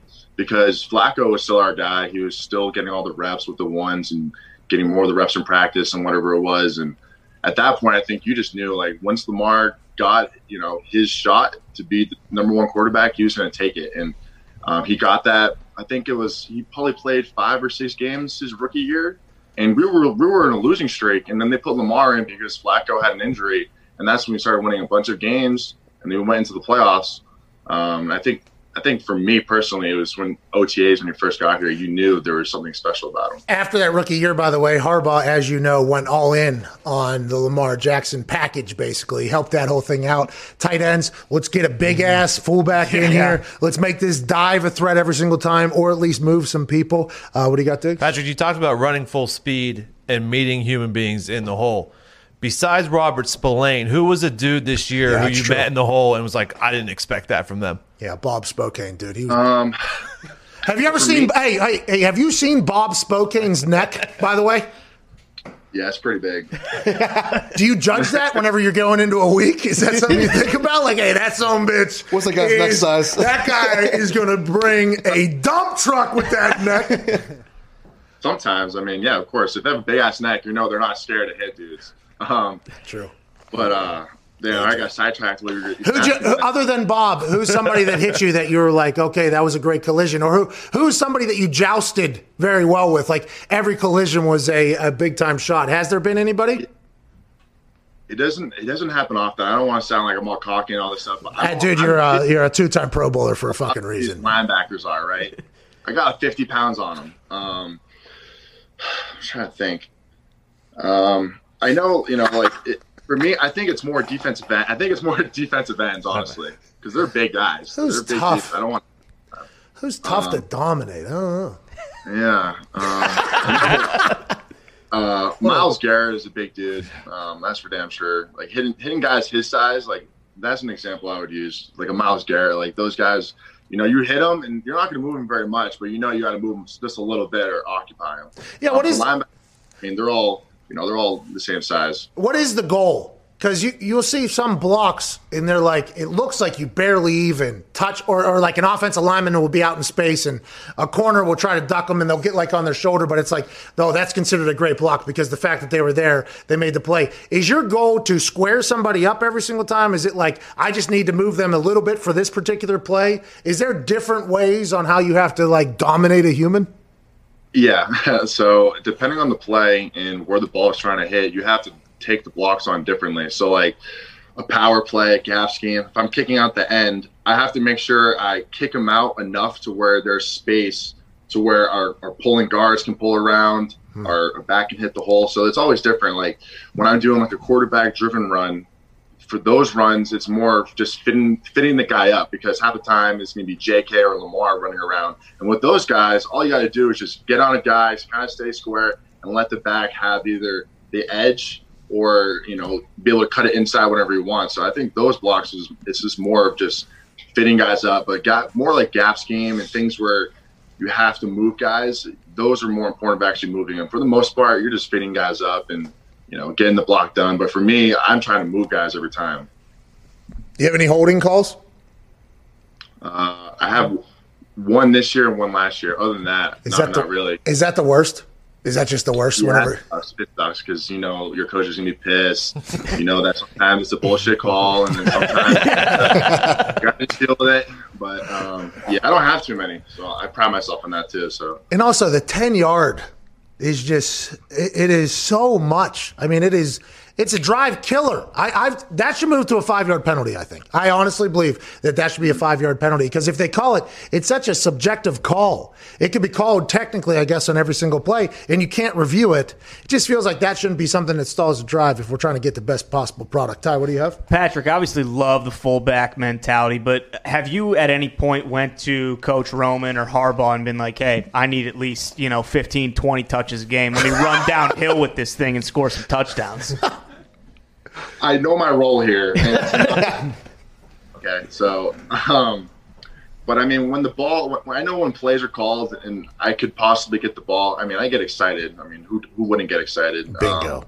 And I know when the opportunity comes, I'm like, all right, this ball's thrown to you. Make sure you catch it first of all, and make sure you don't fumble this bitch, because yeah. But yeah, I mean, I had 9 catches this year, and for some reason, the Titans game, I had 3. 4 targets. Ooh, there we go. Athlete. Oh, yeah. 295 pounds. Just stalking the field.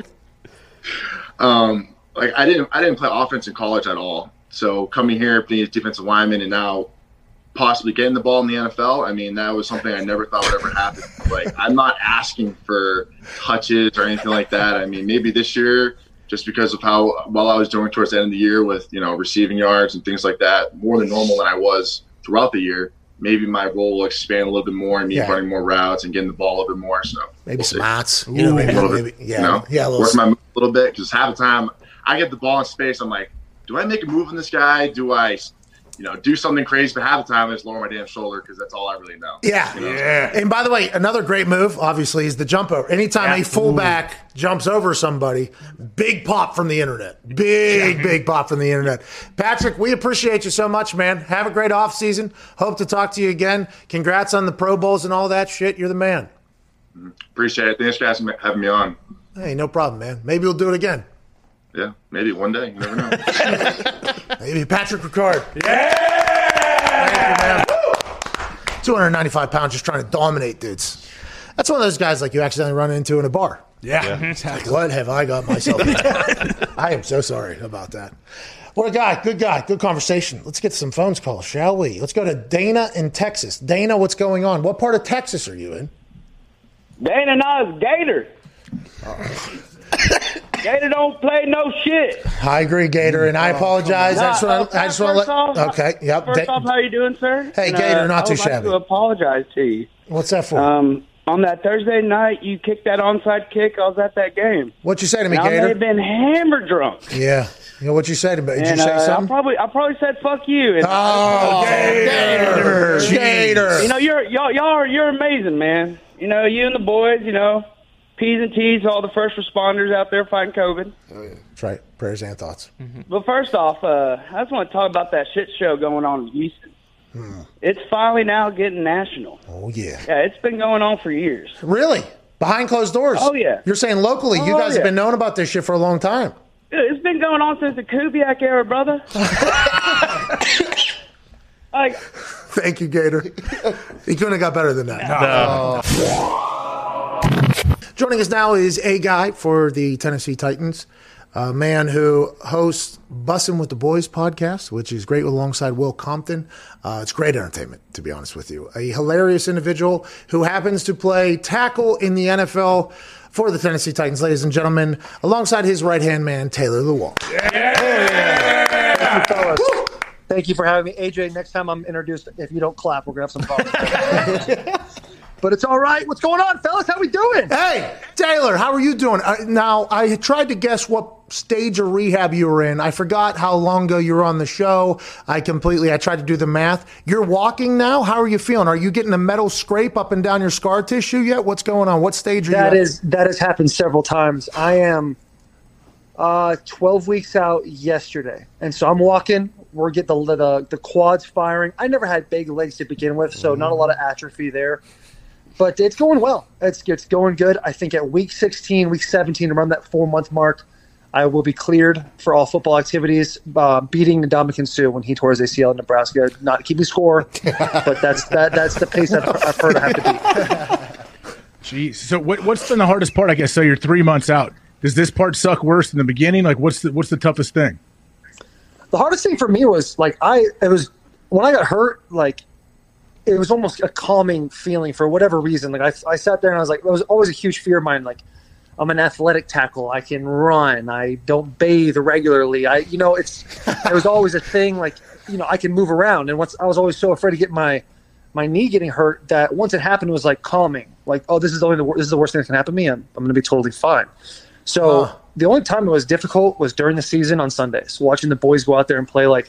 That was always hard. I was definitely in a little bit of a slump during all that, but it's been since the season's ended, obviously we got Busted with the Boys podcast. I get to come and talk to you gentlemen. There are things that keep my schedule going to where I can still have a creative outlet other than football. So it's been a cool experience, and I think it's going to be a positive one and overall in my life. And so I'm really excited about the opportunity for next year. Guys, whenever they get hurt or have season-ending injuries, they're still in the training room in most years. In the morning or whatever, they're checking in. They kind of get a chance to at least be in the building with some of the people. I'd assume this year you were not in the building at all, huh? Because of the COVID clearance and everything like that? Yeah, I left immediately. I was not going to wake up at 6 a.m. and get COVID tested every day. But Dak Prescott can have it, baby. I'm so proud of him. Him staying on the news. He's going to go in there, go to the meetings. What a guy. What a team guy. And I love that. I didn't do any of that. I actually bailed immediately and went to Florida. Dr. Andrews did my surgery. I spent a week down there. And then I came here. I have an incredible team of people. Luke Richardson is a guy who helped start Exos, which was Athletes Performance in the beginning. He's now at Lipscomb Academy, which I know you guys. Oh, Trent Dilfer. Let's go Mustangs. Let's go Mustangs. He's the strength coach for them. So this woman named Anna Hartman, who is also, she's an incredible PT lady, comes from San Diego. So she flies in just to work with me. I got the best team you could ask for. I got the Pilates reformer right there. I hit that at least an hour a day, every single day. Canadian and then flag. I go do my workout. I go do my rehab. So at this point, it's really like quad strengthening and workouts. So I might have the best ACL repair anyone's ever seen. Yeah, well, it might go down in history. That's what I was going to ask about, because you had Ndamukong Suh's recovery time from his college days at Nebraska in your mind. Was there a goal that was laid out by somebody, I assume, in your life, or was this your goal? Like, hey, okay, what did Ndamukong Suh do whenever he was at Nebraska? I don't even know how you remembered that had happened and how did you get to that goal? And I assume those little things are kind of what keep you going, obviously, through this whole thing. Well, everything in my life always stems back to Will Compton. And so Will Compton played at Nebraska. When Will got to Nebraska, there was a guy named James Dobson. He was head strength coach there. Unbelievable guy, good raspy voice, chiseled cat, really a guy you look at and say, yeah, I want him to work me out. And I've been to Vanderbilt a few times, done a couple of workouts with him, absolutely dominated him in a few things. But he and I have developed quite the rapport. And so he calls me 4 or 5 days before I answer the phone. He doesn't say sorry. He doesn't say, oh, I hope you're feeling okay. He goes, well, when I first got to Nebraska, Ndamukong Suh had a partially torn ACL, and we played wall ball. And he tore it fully, and I thought I was going to get fired on the second day of my job. But he came back in 4 months and played the season. So he's like, so that's what you have to be. And that was the end of the conversation. He hung up the phone, didn't even say goodbye, and that was it. And so from this day, it's been my head has been, okay, 4 months, I got to get cleared for all football activities. Now, I'm going to get cleared at 4 months because I've recovered that well. But I think the worst thing guys can do is like, okay, now I can go do everything. I'm still going to go through every process. I got 8 more years, good ones, before I start doing the downward slope. Yeah, for sure. So we got a big thing coming up. I like that you're standing. What we got next? What's going on? You all right? You see that? Come on, pal. That's beast. You had that. That's that punt team kick step, dude. Yeah, that's a punt teamer. Got to get some depth. You know what I mean? We're in a deep. We're in a deep shotgun. Games. We are in a deep shotgun. You know what I mean? Yeah. No, I love it. It's standard. Shoulders are square, legs going back. You look phenomenal. You look great. You should see. I hold the shit out of them too, but I never get called, so it doesn't matter. Yeah, well, I think I've held more than anybody, and I mostly get called, so it does matter. I do remember that it was happening, but then you beat it. By the way, you beat it. Yep. Way to go. Mm-hmm. Hey Taylor, what do you think? What about the 4 teams remaining the playoffs? Like, do you watch now? I know the Titans are out. It was tough to watch your boys. What do you think? Like, who do you think's going to take it? Okay, so I wanted the Bills to donkey the Ravens because of and then once that happened, now I'm thinking, I think the Chiefs. I can't see the Chiefs not beating the Bills. It's because they're so good right now. I think it really depends on Patrick Mahomes plays, right? And how is he from a mental clarity standpoint? Because watching the game against the Browns, it looked like his head didn't hit very much, but he looked like when you know how like the punk kids in high school would grab the goose by the beak and they do that and they kill him. Like that's what it looked like. That's what it looked like it happened to his neck. What? Excuse me. So I'm thinking, nah. Like there's a lot of things we have to talk about. Okay, there is a lot of. I have no idea about any of these punk kids grabbing gooses by the beak and breaking their necks. That's unbelievable. This was something that happened. You've never heard of this before? No, bud. There's some guy probably watching the show that's probably committed arson before that knows exactly what I'm talking about. If you grab a goose, and I've never done this, PETA, I know you're watching, I have never done this. Yeah, and I would also like to say the opinions in whatever Taylor Lewan says right now do not reflect that of the opinions of the other 2 men that are currently on the screen. Right. Well, I'd love it if you put me in that, but insurance policies have been laid. If you grab a goose by the neck, by the head, and you give it a whip, it dies. It snaps its neck. Right. Its neck's so long. Right, how do we? Okay, so all right, let's move on. It did look very scary. So Patrick Mahomes looked like the goose that I was trying to explain. So I don't know what's going to happen. I don't know what happens with spines. I'm not a doctor, right? I was a general studies major at Michigan. I think if Pat plays, I assume the Chiefs win. Now, Tom Brady is a Michigan legend, all right? Mm-hmm. There's Tom Brady, me, and then there's everybody else. But, like, Tom Brady's number 1. Of course. So Tom is the Bucks. And then, I mean, Aaron Rodgers had the best season out of everybody besides Derrick Henry. So you think Aaron Rodgers would win this game, but I'm hoping Tom Brady and the Buccaneers win this game. Okay. Just from a Michigan guy to Michigan guy. So I finally got there. I apologize. No, I like that you gave a very detailed breakdown of all of it, by the way. Not a lot of people do that. It seems like you have it well thought out. And by the way, that's why Bussin' with the Boys is such a good podcast, because you're a deep thinking man, especially in your time. Can we talk about the concussion protocol? Have you ever been in it? Several times. I don't think I've ever had a concussion, but they've said I had a thing in Miami, Andre Branch. I'm still going to get you back someday. Blindsided me, and I don't think he's in the league anymore, but I'll get him at like a charity event or something. AJ tackles dudes out of golf courses. You could probably do something. Yeah, no, I think if I ever saw him at like some sort of charity event, I'd definitely, like in the chin, and then he'd be asleep, and I tweet worth it as the cops are taking me away. But Jesus, that's a little bit harsh. Don't you think it's a little bit harsh? Should we not move on? You don't think? I don't know. I'm petty, dude. I get petty so easily. Yeah, you just knocked the guy out at a charity event.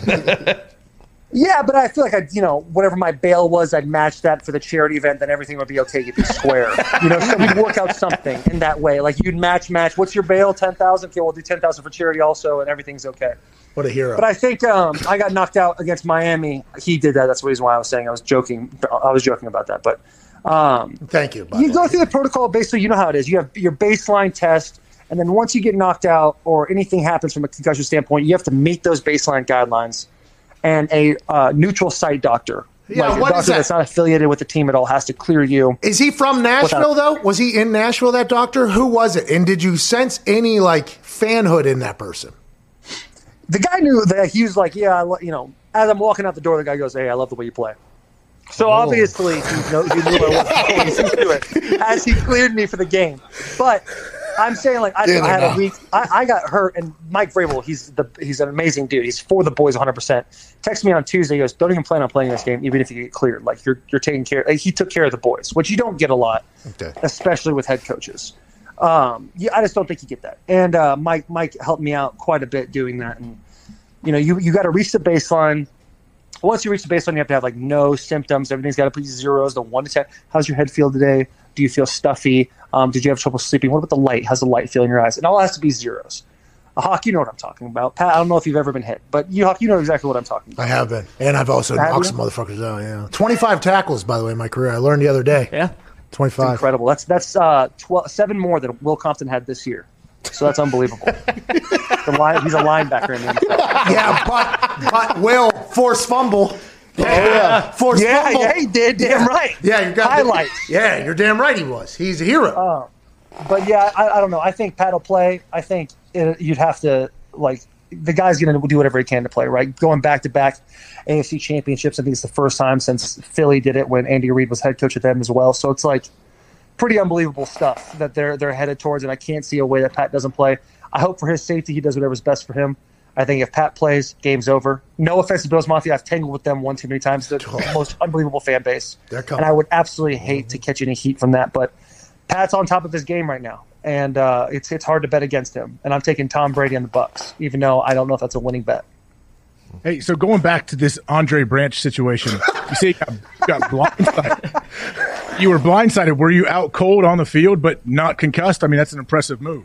Buddy, I took a nap, dude. I was out there. I got up, and I'm like, I'm looking around, and all my teammates are like fighting, like they're all like kind of getting it. Which you look back on, you're like, hey, I appreciate the boys. And I'm like, who we fighting? What's going on? And even Will's right there, and was like, hey, you got knocked out. Everything's fine. like I said, everything goes back to Will Compton. Was like, hey, you got knocked out. You're gonna be fine. And I'm like, I got, and I just start just bawling and crying. And like Ben Jones, our center, comes and takes a towel and puts it over my head. And kind of just directs me to the locker room, and that was the end of that. But Andre, why'd you cry? Why'd you cry? Yeah, Pat, I don't know what the brain, how it works. If you hit a certain way, the part that has your feelings, you wake up and tears come out. I went home and I started crying to my wife. I'm like, she's like, how do you feel? I was like, well, I feel good, and I just think that, and I just started crying again. But I'm, concussion or not, I do like to tear up. I put a good movie on, Warrior, Titanic, any of those types of things. I'm out. The tears start flowing. So, but Andre Branch starts walking back to his bench, and they have him, yelling body bag and all this different stuff, which I love it. I think it's unbelievable because I'm into petty. I can't not double down on petty. So, good for him. He got me. Let's talk about a little petty and awesome. From an outsider's perspective, obviously not an insider's perspective, but I thought, first of all, you guys going on Ravens Shield, Harbaugh, Vrabel having that situation, becoming an entire thing, I love it. Like, I love that type of stuff. Okay, I absolutely love it. I assume there's a lot of people that are like, oh, that's not in football. I love it. Like, and then Marcus Peters, by the way, remembering immediately upon and not forgetting. Like, I think that is something that I was so impressed with on the outside. It's like, oh, here's a little payback. And I heard you and Will talk about it in a clip from Bussin' with the Boys about Will saying, I'll just put all the Jordan cry faces on there as soon as they lose or whatever. And by the way, he did immediately upon it happening, and it did very well or whatever. But what were your thoughts while watching that whole thing? I enjoy it. I don't know how you guys were handling it internally or via group text messages or anything like that. Yeah, so basically what happens for the last, I'd say 4 or 5 years, the Tennessee Titans, when we go on an away game or even go on a home game, we go to the middle of the field, we break it down, right? It's us against them type of mentality, the whole rah-rah thing, right? Insert Denzel Washington, remember the Titans bullshit speech, that whole thing. Like, that's our shit. So we've done it. We did it against the Patriots. We played them a divisional game. We did the wild card game, and the Ravens game. Last year we did it. So sure enough, we do it this year. I wasn't there. I was at home eating popcorn, watching the boys donkey, and I loved it. I'm like you, Pat. I'm all about the petty. I think it's unbelievable, and I said it on a podcast by myself because COVID rules and Will couldn't be with me. It was during the season. There was going to be a time because Harbaugh got so butthurt about the situation, right? Yeah. Like, why don't you have some respect? And Vrabel just big dicking him the whole time, not even looking at him, saying, go coach, do your thing. You know what I'm saying? Whisks him away, like treats him like a dirty schoolgirl. And we win the game, and they're super upset about it. And I said a week later on Bustin' with the Boys, I said, there's going to be a time when the Ravens get us again, and it's going to be all right. It's just going to happen. And we're going to live our lives the way we do, and then eventually we'll be able to be petty again someday. So I turn on the Ravens-Bills game. And once you know it, the heart starts just beating. Because I know that Napalm's about to go off on Twitter. And I know that WW3 is about to take over, Pat. Okay? Yep. So I sit there, and I just halfway through the game cannot wait for Will's tweet at the end of this game. And I just lay it down, knowing that there's a massacre going on my timeline. Just an absolute massacre. And then Will posts, can't wait to, out of respect for the Ravens, I'll wait till the clock hits zeros. And so you know, it's just, there's fuming at the mouth for all Baltimore Ravens fans. Sure enough, Will puts the crying emojis, crying Jordan emojis on these guys. And napalm, absolute napalm went off all over Ravens fans. Then the Bills Mafia got involved. Oh. And you know how they roll deep. I've already said it once. I'll double down. They roll deep. Hey, they're petty too. Hey, they are petty. As petty as they come. And you love it. Love it. And Titans fans are ganging up with the Bills fans. It's like, it's a civil war. It's unbelievable. And so the Ravens, I mean, they're mad. Here's the deal. We're going to play them again someday. And it's going to get petty again. And I loved that they didn't even shake our hands after the game. I wasn't there. But when they beat us, they didn't shake it. They're like, no, we're out of here. We're not shaking hands. I love it. And I think they're all great guys. I love Lamar Jackson. I think Marcus Peters is an unbelievable corner. Yannick Ngakoue played for the Jaguars for a long time. I played against him a lot. Calais Campbell's there. They have so many studs. Judon, so many studs there, and I love them. And I think they're all awesome guys. I'd love to have them all on the podcast. But I love the pettiness. I hope it continues, for not only for the team's sake, like getting juiced up before the games, but for the fans' sake, going to the game thinking that we care actually way more than we actually do care. You know what I'm saying? Yeah, it does showcase that there is, loyalty and like real passion for the teams, which is what I appreciate, which is a quick way to debate somebody that is old school that doesn't like it, just saying, oh, so you don't want your players to care at all about the team that they're playing for? No, I didn't say that. They just have to do it in a classy way. It's like, oh, okay, well, it's a little bit, can't really have it both ways in that entire fashion. It's I like it. I think it's good. You can't have them on the show, though. Busting with the Boys, obviously those episodes with the Ravens would be massive, but I think that kind of kills kayfabe, doesn't it? I mean, it kind of kills the pettiness, don't you think? Yeah, but I'm all about clicks, Pat. So I'm gonna get them damn clicks and I need to get them. You know what I'm saying? We're all selling out here, dude. I'll be anything you need for $1. You know what I'm saying? Anything you want from me. What's that sign? Yeah, exactly. What's that thing from Beer Fest?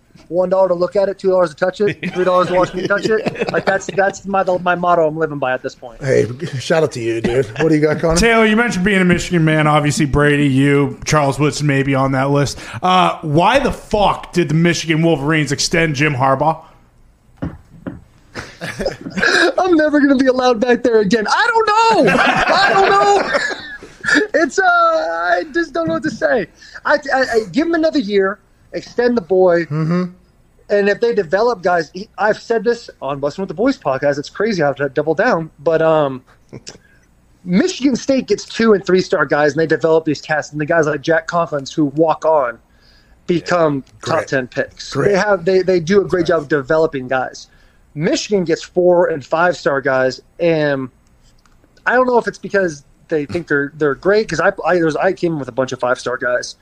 And they thought they were the top shit, right?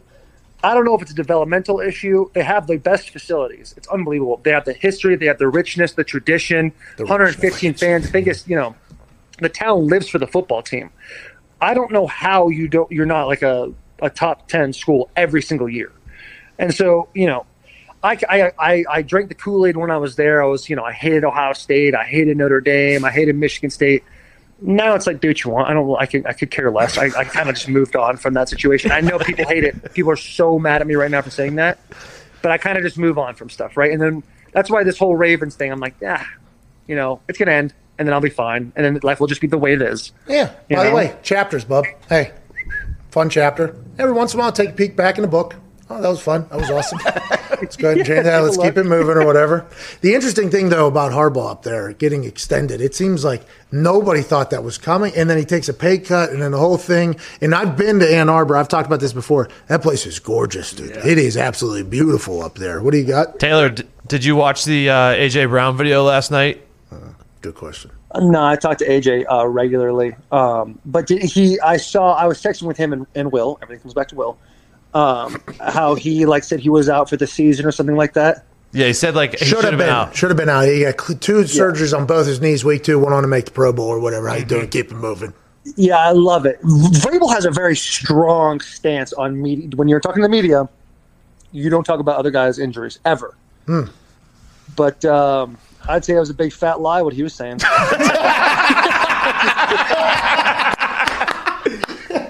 I don't know, man. I only played 5 games. And I think I only played 2 of them with him. So, hey, he's a warrior. The guy chews glass. He wakes up every day and thinks about what can he do for the team. Most selfless guy I've ever dealt with in my entire life. Of course, dude. There was a point, I think he had gangrene, and they had to amputate. They said, hey, we're going to have to take the knee. We're going to have to take from the knee down. We're going to have to take it. And AJ looked at him. He spit on the doctor. I remember this. He spit on the doctor's face and he said, I'm playing for my team. God damn it. And he did it. He did. Shout out to AJ Brown. AJ. You want guys like that on your team. Hey, Taylor, you want guys like that on your team. Need guys like that. I tore my ACL, and AJ walked up to me while I was on the field. He goes, is it your knee? I go, yeah. And he spit on. He goes, pathetic, and walked away. That's how tough AJ Brown is.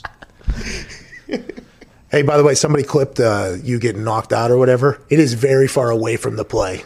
How funny is it, dude? I was. So back to that real quick. Because I feel like every time you guys have me on the show, we're on here for 30 minutes, so you're welcome.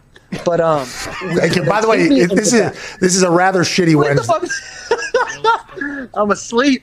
Yeah, dude, I'm definitely taking a nap in that picture. So that was the longest game in NFL history. There's a bunch of storms going on, so every 25 minutes they shut down the game. Oh, I remember that. We were coming out. It was just after half or just before. No, it was just after half. I got knocked out, and we went in for another rain delay or whatever. And I kind of walked outside the locker room into the open area, and there's a bunch of fans, and they're just giving it to me, dude.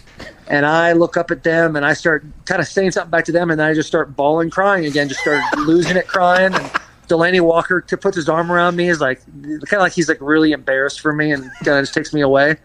That was a bit of a situation. Well, a lot of, like I said, a lot of crying, it's like I watched The Notebook on repeat. And also Warrior and Titanic. It's both great movies as well. Will Compton was the one that tweeted that picture out, by the way. He just wanted to make sure everybody knew. He was kind of helping the stories, just so everybody knew exactly what. Taylor, I appreciate you joining us, man. You're awesome.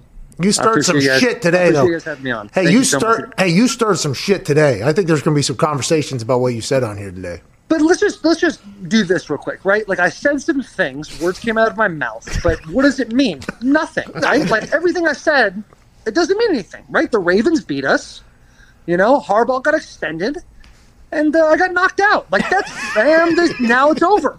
Watch Bustin' with the Boys. And if AJ doesn't clap for me next time, I'm going to hang up and I'll never come on the show again. No.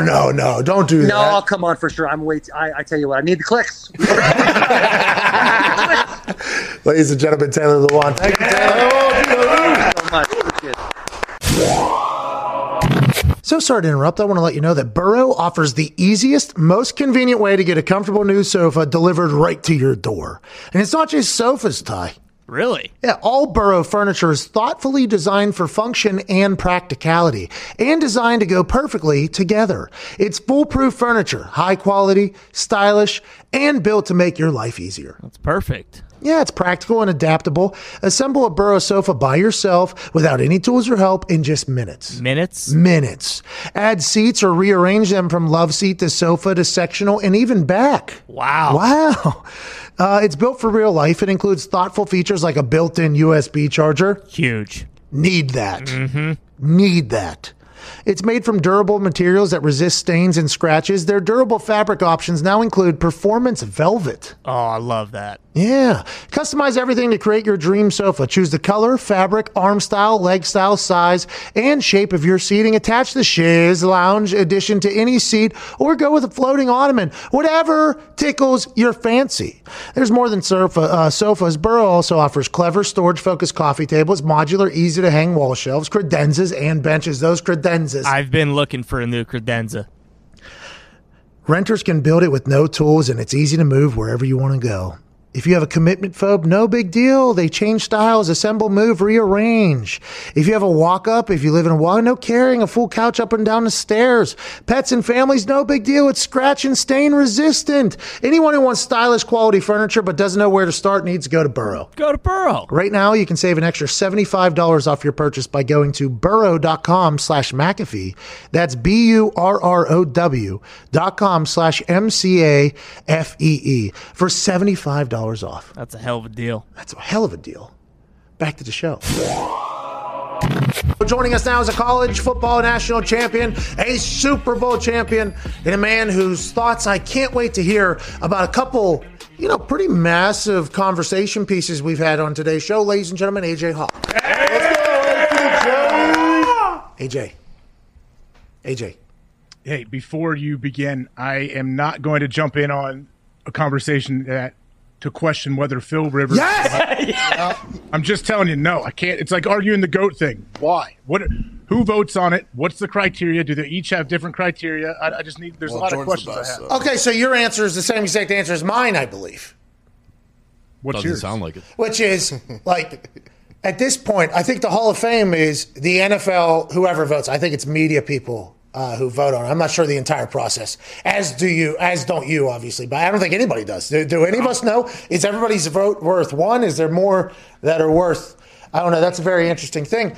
But for me, I think it's just kind of like you represent what the NFL, like 17 years as a starting quarterback in the NFL. I feel like that is something that should be, celebrated, I think, in my eyes. But I guess there's a lot of people that are like, no, not my Hall of Fame. In my Hall of Fame, you need to win, okay? You need to win to get into my Hall of Fame. And if not, you don't deserve to even be talked about in the history of the sport, actually, now that we think about it. Just go on and get the hell out of here. There's people that really feel that way about Phil Rivers in specific. So I think it is an interesting conversation. Like, what is the standard? Is it a representative of the league? Is it like you're the great? It's very weird. It's a very weird thing. Well, there's so many things. Like, do you say, is it Super Bowls like Eli? There's always a question about Eli. We know he got 2 rings, but when they weren't getting rings, how was he? Now with Phil Rivers, do you value long-term, consistent success and being a very durable and a leader and all of the intangibles and all of that stuff? Do you value that more? Does that trump Super Bowl rings for anybody? That's the thing. There's so many questions. I don't even care to jump in. Yeah. And by the way, I didn't think we were going to really jump in that deep, and then it was 54 straight minutes in the first half. It was because once you start thinking about all the different thoughts, because they're changing rules, okay? So yards are about to be different, points are about to be different. They're adding games. I mean, there's. Don't you think records don't matter? I know I think they put up Drew Brees and Tom Brady's numbers and everything, and they're talking about they have this record and that record. We know when the quarterback position and how offenses have evolved. Numbers, the records are going to be broken. It's a different game. It's just how it's played is so different. I feel like those the record things. When people worry about that, I don't ever see a reason in that. And how are you going to compare people from 2 different eras? You can't. You're not going to be able to. It's going to be impossible because situations are situational. I mean, that is just. What does that mean? That means situations. They change. Are situational. That's what they are, dude. It's pretty self-explanatory now I think about it. Just open your ears. It is what it is. Hey, Kinda. It is what it is, dude. It is. You're 100% right, yeah. They are who we thought they were. Mm-hmm. Yep. It ain't what it ain't. Well, what did you think but it they were? It is what it is. What's that, bud? Sorry about that. What did you think they were? I'm not sure what I thought they were. I'm not sure. Connor kept stepping on me anyway. I couldn't hear. And I me. So you think he's going in? I think he's going into the Hall of Fame, by the way. I think he's in. I think he'll go in. I think so, too. All right, cool. So that's the only conversation that matters. Just want to let everybody that potentially is very against it. People are livid, AJ. I appreciate a lot more right now than I think I ever have about how much people, the high regard that people hold for that goddamn Hall of Fame. They're like, no. Not in my Hall of Fame. And I appreciate that. I respect that a lot. But I think everybody that's ever played alongside or against Phil is as players in the NFL and guys that have been here, we think he should probably. I don't think you're hearing a lot of people that have played in the NFL go, nah, Phil doesn't deserve it. I think everybody is actually this guy was awesome in the whole thing. Good representative of the league, dadgummit. That's right. Do you think he is going to go get a TV gig? Like, if he wants it, we know it's there. Like, do you think he chooses that? He said he's going to put a ball cap on and put a whistle on and go coach down in Alabama. He already signed a contract down there. Remember? That already happened. And he said he said in numerous interviews, he said, I'm going to go down and I'm going to coach or whatever whenever I'm done. And then it started getting leaking that, network executives view Phillip Rivers as the next Tony Romo. What if they offered $10 million to Phillip Rivers to call games, which could happen, by the way. And all signs point to Phillip Rivers. He should be very good on television, very FCC friendly, hilarious in the way that he speaks without swearing, relatable, and he knows the game pretty well. All signs. If Phillip Rivers says, you know what, go ahead and keep that $10 million. I'm going to go down here and I'm going to coach football. I'm going to get back to the game.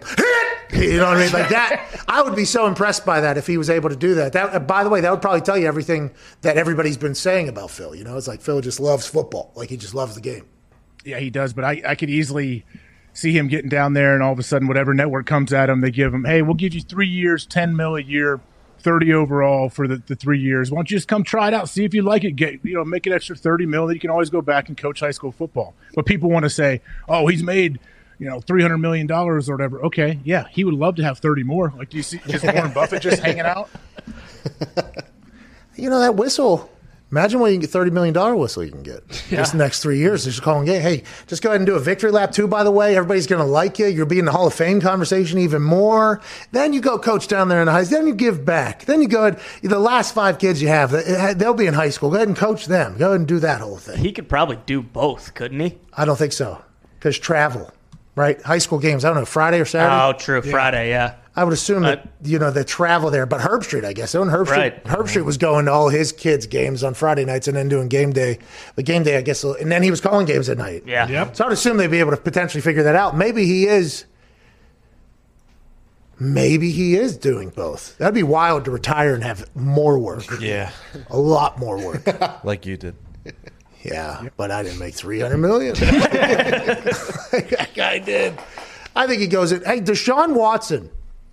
AJ, I'm intrigued for your take on this.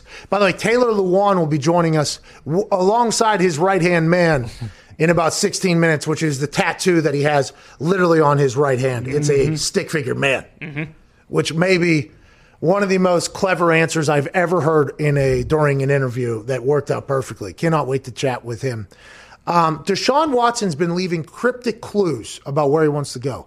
Allegedly, he's in this video. I have not gotten a chance to listen to it. I don't know if anybody else has, but the quotes on the tweet of the video says Deshaun Watson alludes to something like jet green or something like that. And then he was allegedly in a New York taxi. And then now these conversations are all popping off about him playing his last game in Houston. And then you got Schefter or somebody reporting that the Jets are replacing. And Chris Mortensen's like, oh, whoa. Let's not count out Miami. It feels like it's really like, hey, which team is going to go get Deshaun Watson right now? How do you feel about that, knowing that this is going to take like 3 first-rounders, 4 first-rounders, but is Cal McNair and, amen, Easterby, are they in Casario, are they going to be able to just get him out of there as a franchise quarterback? It's a wild situation brewing down there in Houston. And Gator told us on a call earlier that this has been happening for a long time, brother, since Kubiak era. That's what he told us. Well, we know, like, the longer the situation goes, it's not getting better. What could these guys do? What could Deshaun Watson in the front office do, I guess, to show, like, hey, things are all right? Are they going to sit down 6 feet apart at a press conference and say, hey, we're good to go? I'd have my arm around him if I could, if this was pre-COVID. But you know what? We're good to go. We love each other. Is that, like, how can they come back from this? I don't know. Texans fans are Texans fans will probably would be pumped, I'd assume, if Deshaun Watson stays, but maybe they'll buy into the press conference that has to happen and will have to happen about them doing it. But everybody outside, as soon as one thing goes wrong, they're going to be like, well, hey, remember, he was in a taxi cab. He was wearing jet green. He went out of there just, 1 year after signing a $150 million deal or whatever. And he has a jet green hat on, by the way. Yeah. And he's in a New York taxi. He had a hoodie on from some other team the other day, I think, or something like that. Yeah, this has been interesting to watch. I mean, this is drama. This is controversy. Are the Houston Texans fucked forever? I mean, that is, who's going to want to go there, AJ? Who's going to want to go down there? But I'd be curious to see, like, what diehard Texans fans Gator think about it. I would assume that Texans fans are like, we really want Deshaun here, but we completely understand why he wants out. It seems like there's too much going on. They probably want, hey, go do what's best for you. You can go to another team. We'll be okay with it. It's just like how the Lions fans feel about Stafford. Yeah. Bingo. Hey, Motor City Dan Campbell, what's that? The internet Houston fans love Deshaun Watson. They hate Jack Easterby. They love Deshaun Watson. They had a march for him the other day. For Deshaun? Yes. Yeah. Yeah, I would love Deshaun too, by the way, for all the quarterbacks they had before Deshaun. Yeah. I would absolutely love. But do they know that Jack Easterby and the Lord? Close guys. Close friends. Do they know that? Hey, how do you feel about that? He was a chaplain at one point. He was a chaplain. And he goes, I know. That's what I knew of him as a team chaplain / pastor, and then it's when I saw he was moving to the front office, I was like, man, that's a weird jump up in what you're doing. I don't know how that works, but going back to, you were mentioning something the other day about Jack Easterby and Cal McNair. Why did you said, oh, if he comes into my office, gets on his knees in front of me and starts praying? Like, have you ever been in a room when a male or a female walks into right in front of your room, right in front of you, gets on their knees and prays? No, but I've never been in a room with a chaplain long enough. No? Yeah. I assume that's kind of how chaplains do it. If you want to prove that you should be the man of God for your organization, I think as soon as you get in there, you start proving it. Look at this shit. Look at this conversation I'm about to have right here. That's all I'm saying. Maybe that's what happened, but it does feel as if those two, have a really good relationship. That is on a spiritual level. That is the story that is being cooked up from a lot of places. But I mean, I guess in the chaplain business, that has to be one of the biggest jumps in a long time. Oh, yeah. Taking the chaplain all the way to the top. Meteoric rise. I think so, right? Because the chaplain normally takes visits up there, I'd assume, and then kind of goes, out there. But just to take the entire role and just hop that thing right up to the top desk, I mean, that's pretty fucking good. Powerful snake oil. That probably is what happened. He went in, genuflected, started praying in front of Cal McNair, and Cal McNair was like, my God, that's Jesus Christ's right-hand man. Cal McNair's like, we need to win games down here in this fucking organization? Jesus Christ is right-hand man. Yeah. Jesus moves the needle in Texas. Well, not in Houston. That's literally how this whole conversation just started. Jack Easterby's not like that. No. Not in Houston. With wealthy human beings. Oh, Jesus. Oh, man. Anyways, I'm happy that was like, what, number 15 of the what run, by the way? That's where you pulled that one from? Yeah, I think so. Yeah, I respect. So you were just pumped to see how my brain got to that in the middle of those what runs, that the office has, Stone Cold created it, but I'll tell you what, I do feel like this office has potentially gone full CPR on that thing. Yeah. I mean, it hits every single time in the office. Spread the word. And at least for Houston, they're getting the prince that was promised right back, Sam Darnold, to save their organization. And 3 number ones probably. How about that? They'll be fine. Here you go. Devontae Smith probably comes to town, Do you too. even need Sam Darnold, though, if you have, the number 2 pick, right? Right, isn't that what the Jets got? Yeah. Because they won their way out of number 1. Yep. They have the number 2 now. Smart. So do you want Sam Darnold, or do you just want the number 2 pick and more picks? That is an interesting thing. If you're Caserio, do you like whoever's going to be Justin Fields, Zach Wilson, Mac Jones? Ooh. How about Trey Lance? Look out. What if Trey Lance shoots up the draft boards? What do you think, AJ? Would you, if you're making this deal, let's say this happens, which, by the way, this would be wild if this happened. I think, although all the media outlets are saying this is definitely going to happen, something is going to happen with him, this would be crazy. If you're the Texans and Chris Caserio, what are you thinking there? I mean, that's an interesting scenario that Daniel Jeremiah came up with. I guess if you have multiple first-round picks and you can make it happen, and you don't think you can make Sam Darnold your guy, yeah, maybe it's worth a shot. Do you think Houston? You think they draft young quarterback, then they would have to what? Cut J.J. Watt. They'd save $17 million there. You get rid of what, $36 million or whatever, Deshaun Watson, and you're just trying to rebuild that entire thing with a completely different look. Like, hey, we need to freshen this place up. We need to take the pictures down. We need to repaint this place. Is that what they're thinking, you think? Well, so Houston and Philly are the 2 head coaching jobs still available, right? Yeah. I mean, I don't know if I'd want to be a coach going in there when they're going to ship your franchise quarterback away and you're in a full-blown absolute rebuild. Like, there's no question about it. It looks like a rebuild. Like, that's a tough it's a tough spot for a head coach to come into. I want like a 12-year contract if I go there. Motor City Dan just got a 6-year contract. I don't know. Have you ever met Motor City Dan Campbell? Do you know him? It seems like you two would be akin. I have never met him. I don't know. Do you know what year he retired? I may have played against him. If you did, you would have known. Yeah, you felt it. I think you would have known. Oh, hey, Pat, you know somebody who I was like starstruck playing against and also scared was Foxy will know him. Old Detroit Schlesinger. Oh my God, an Remember absolute legend. Is that a fullback? You Yes. don't know him, Fox. He's a fullback? / H-back a little bit. Yeah, he was just absolute bruiser, scary human being. That was a monster. He was so awesome. Hey, we talked to Patrick Ricard in the first hour, fullback. He was talking about how you guys just basically did it. He did an Oklahoma drill every single time he was on the field. He full speed, running into somebody. There's a collision somewhere. And he talked about the linebackers all being one size.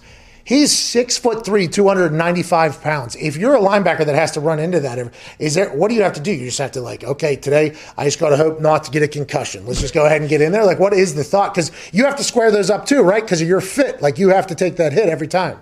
Absolutely. You got to square them up as much as you can and try to force it, whether you're trying to force it outside or force it inside, depending on where your help is. But yeah, San Francisco did that every once in a while. They'd put a monster, 300-pound D lineman in that could move. And every time, oh, you got to be kidding me. A stalemate is a win for a guy that's 230 pounds going against a D lineman that's coming downhill at you. But yeah, it's not fun. I think more teams should do that. When you have a guy like that can move and he's an absolute giant, it can wear on you, I think. So you have to have that. You told us whenever Oklahoma drills happened, whenever you were younger, you didn't want to do them. He said, nope. But if the only way to survive here is by killing everybody, I'm going to have to kill everybody then. Is that what you said? I mean, that's I was usually mad at the coaches for doing it. So you would take your anger out on the coaches on the other players. Your teammates. But anyways, but you have to, that's the drill. The drill calls for it. Whenever you see, and it's a goal line situation, by the way, which means they probably had a pretty good drive here to get to this situation. And you're standing there probably gassed, listening for the goddamn call. There's probably only a couple goal line or whatever. And then you see a D lineman trotting out there. Are you just like, motherfucker? All right, we got to kill everybody here. Is that the mindset you have to have? Like, how do you just flip the switch there? Well, yeah, the mindset there would be either a lot of times if you're on the goal line, they're coming in. You try to get a little bit deeper so you can have a big running head start. Yeah, you either do that, but if it's a D lineman, I may not want that much space. I may get right up in the line and try to take him before he gets a full head of steam. Oh, a lot of strategy going on in there. I'm happy I didn't have to do any of that. I was just running with my eyes closed, running into him. What do you got there? Dan Campbell retired in 2009. That was after 2009? In 2009, he retired. AJ asked him when he retired to see if he played against him. Yeah, so that was my rookie year. Where did he retire from? So he was with the Lions, and then he retired with the Saints. Did he win a Super Bowl? I believe he was on the 0-16 Lions team. Someone said, I thought. What are you trying to bury Motor City Dan for? Come on. He was. He might have been on a Super Bowl champion Saints team, too. But that means he knows grit. He does know grit. And he knows he's been at the outhouse. Yes. And he's been at the penthouse. Bingo. Dan Campbell. Motor City Dan Campbell. He truly knows what it's like to be a Lion. He does. Yeah, absolutely. Well, not really, because he's been to the penthouse. To the penthouse. But he's also been to that house. Yeah, he has been there. Yeah, you're right. What's that, Nick? I just had a quick question for AJ. I was wondering, AJ, how many sleepless nights did you have knowing you had to go up against Jim Kleinsaucer? Oh. He's another one of those guys that you're starstruck playing against him. He was like a throwback, just Viking of a human, and he played for him too. But yeah, Kleinsaucer, another just an amazing, a perfect name for that guy, for what he does. Okay, so you claim with a very straight face, and I think genuine, you feel as if you're being complete. You've said you've never had a concussion in your life. Think about the football he was playing up there in the NFC North against the names Kleinheisen? What was the guy's name? Jimmy Kleinsaucer. Kleinsaucer? And then what was the guy from Detroit? Schlesinger. I mean, you must have the greatest cranium of all time. Yeah. We should be studying your cranium whenever you pass, I think. No, you try to throw a shoulder in there first. You don't want to go head to head as little as you can with those guys because their head is much harder than mine. You go against Dan Kreider? I think so, yeah. Super Bowl. He doesn't even know. I mean, doesn't remember. Numbers. I know numbers. What's the number? 35. 35. Okay. Oh, yeah, I remember that guy. Can't thank you enough for joining us today. Good conversations. Yeah, very good conversations. It worked. Taylor Lewan is hilarious. Lightning rod. I mean, I assume there was some shit stirred. Probably. Due to the things that he said. Mm-hmm. The internet probably was a little bit abuzz. Charles Woodson already wants already a word responding? with it. Yeah. Patrick Ricard, that was a deep convo. Yeah. Deep dive. Never know what to expect with those guys, but they're always, you always come out of it really pulling for them.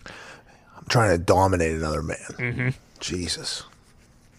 Yeah, anyways, thank you guys so much. We'll be back tomorrow. Another show. Going into championship weekend. Let's go. Hell yeah. Hell yeah. Hell yeah. Dadgummit. Big Phil Rivers. Yeah. All right, we'll see you tomorrow. Be a friend, tell a friend. Ty, please play some independent music and propel these people into a beautiful Wednesday night. Cheers.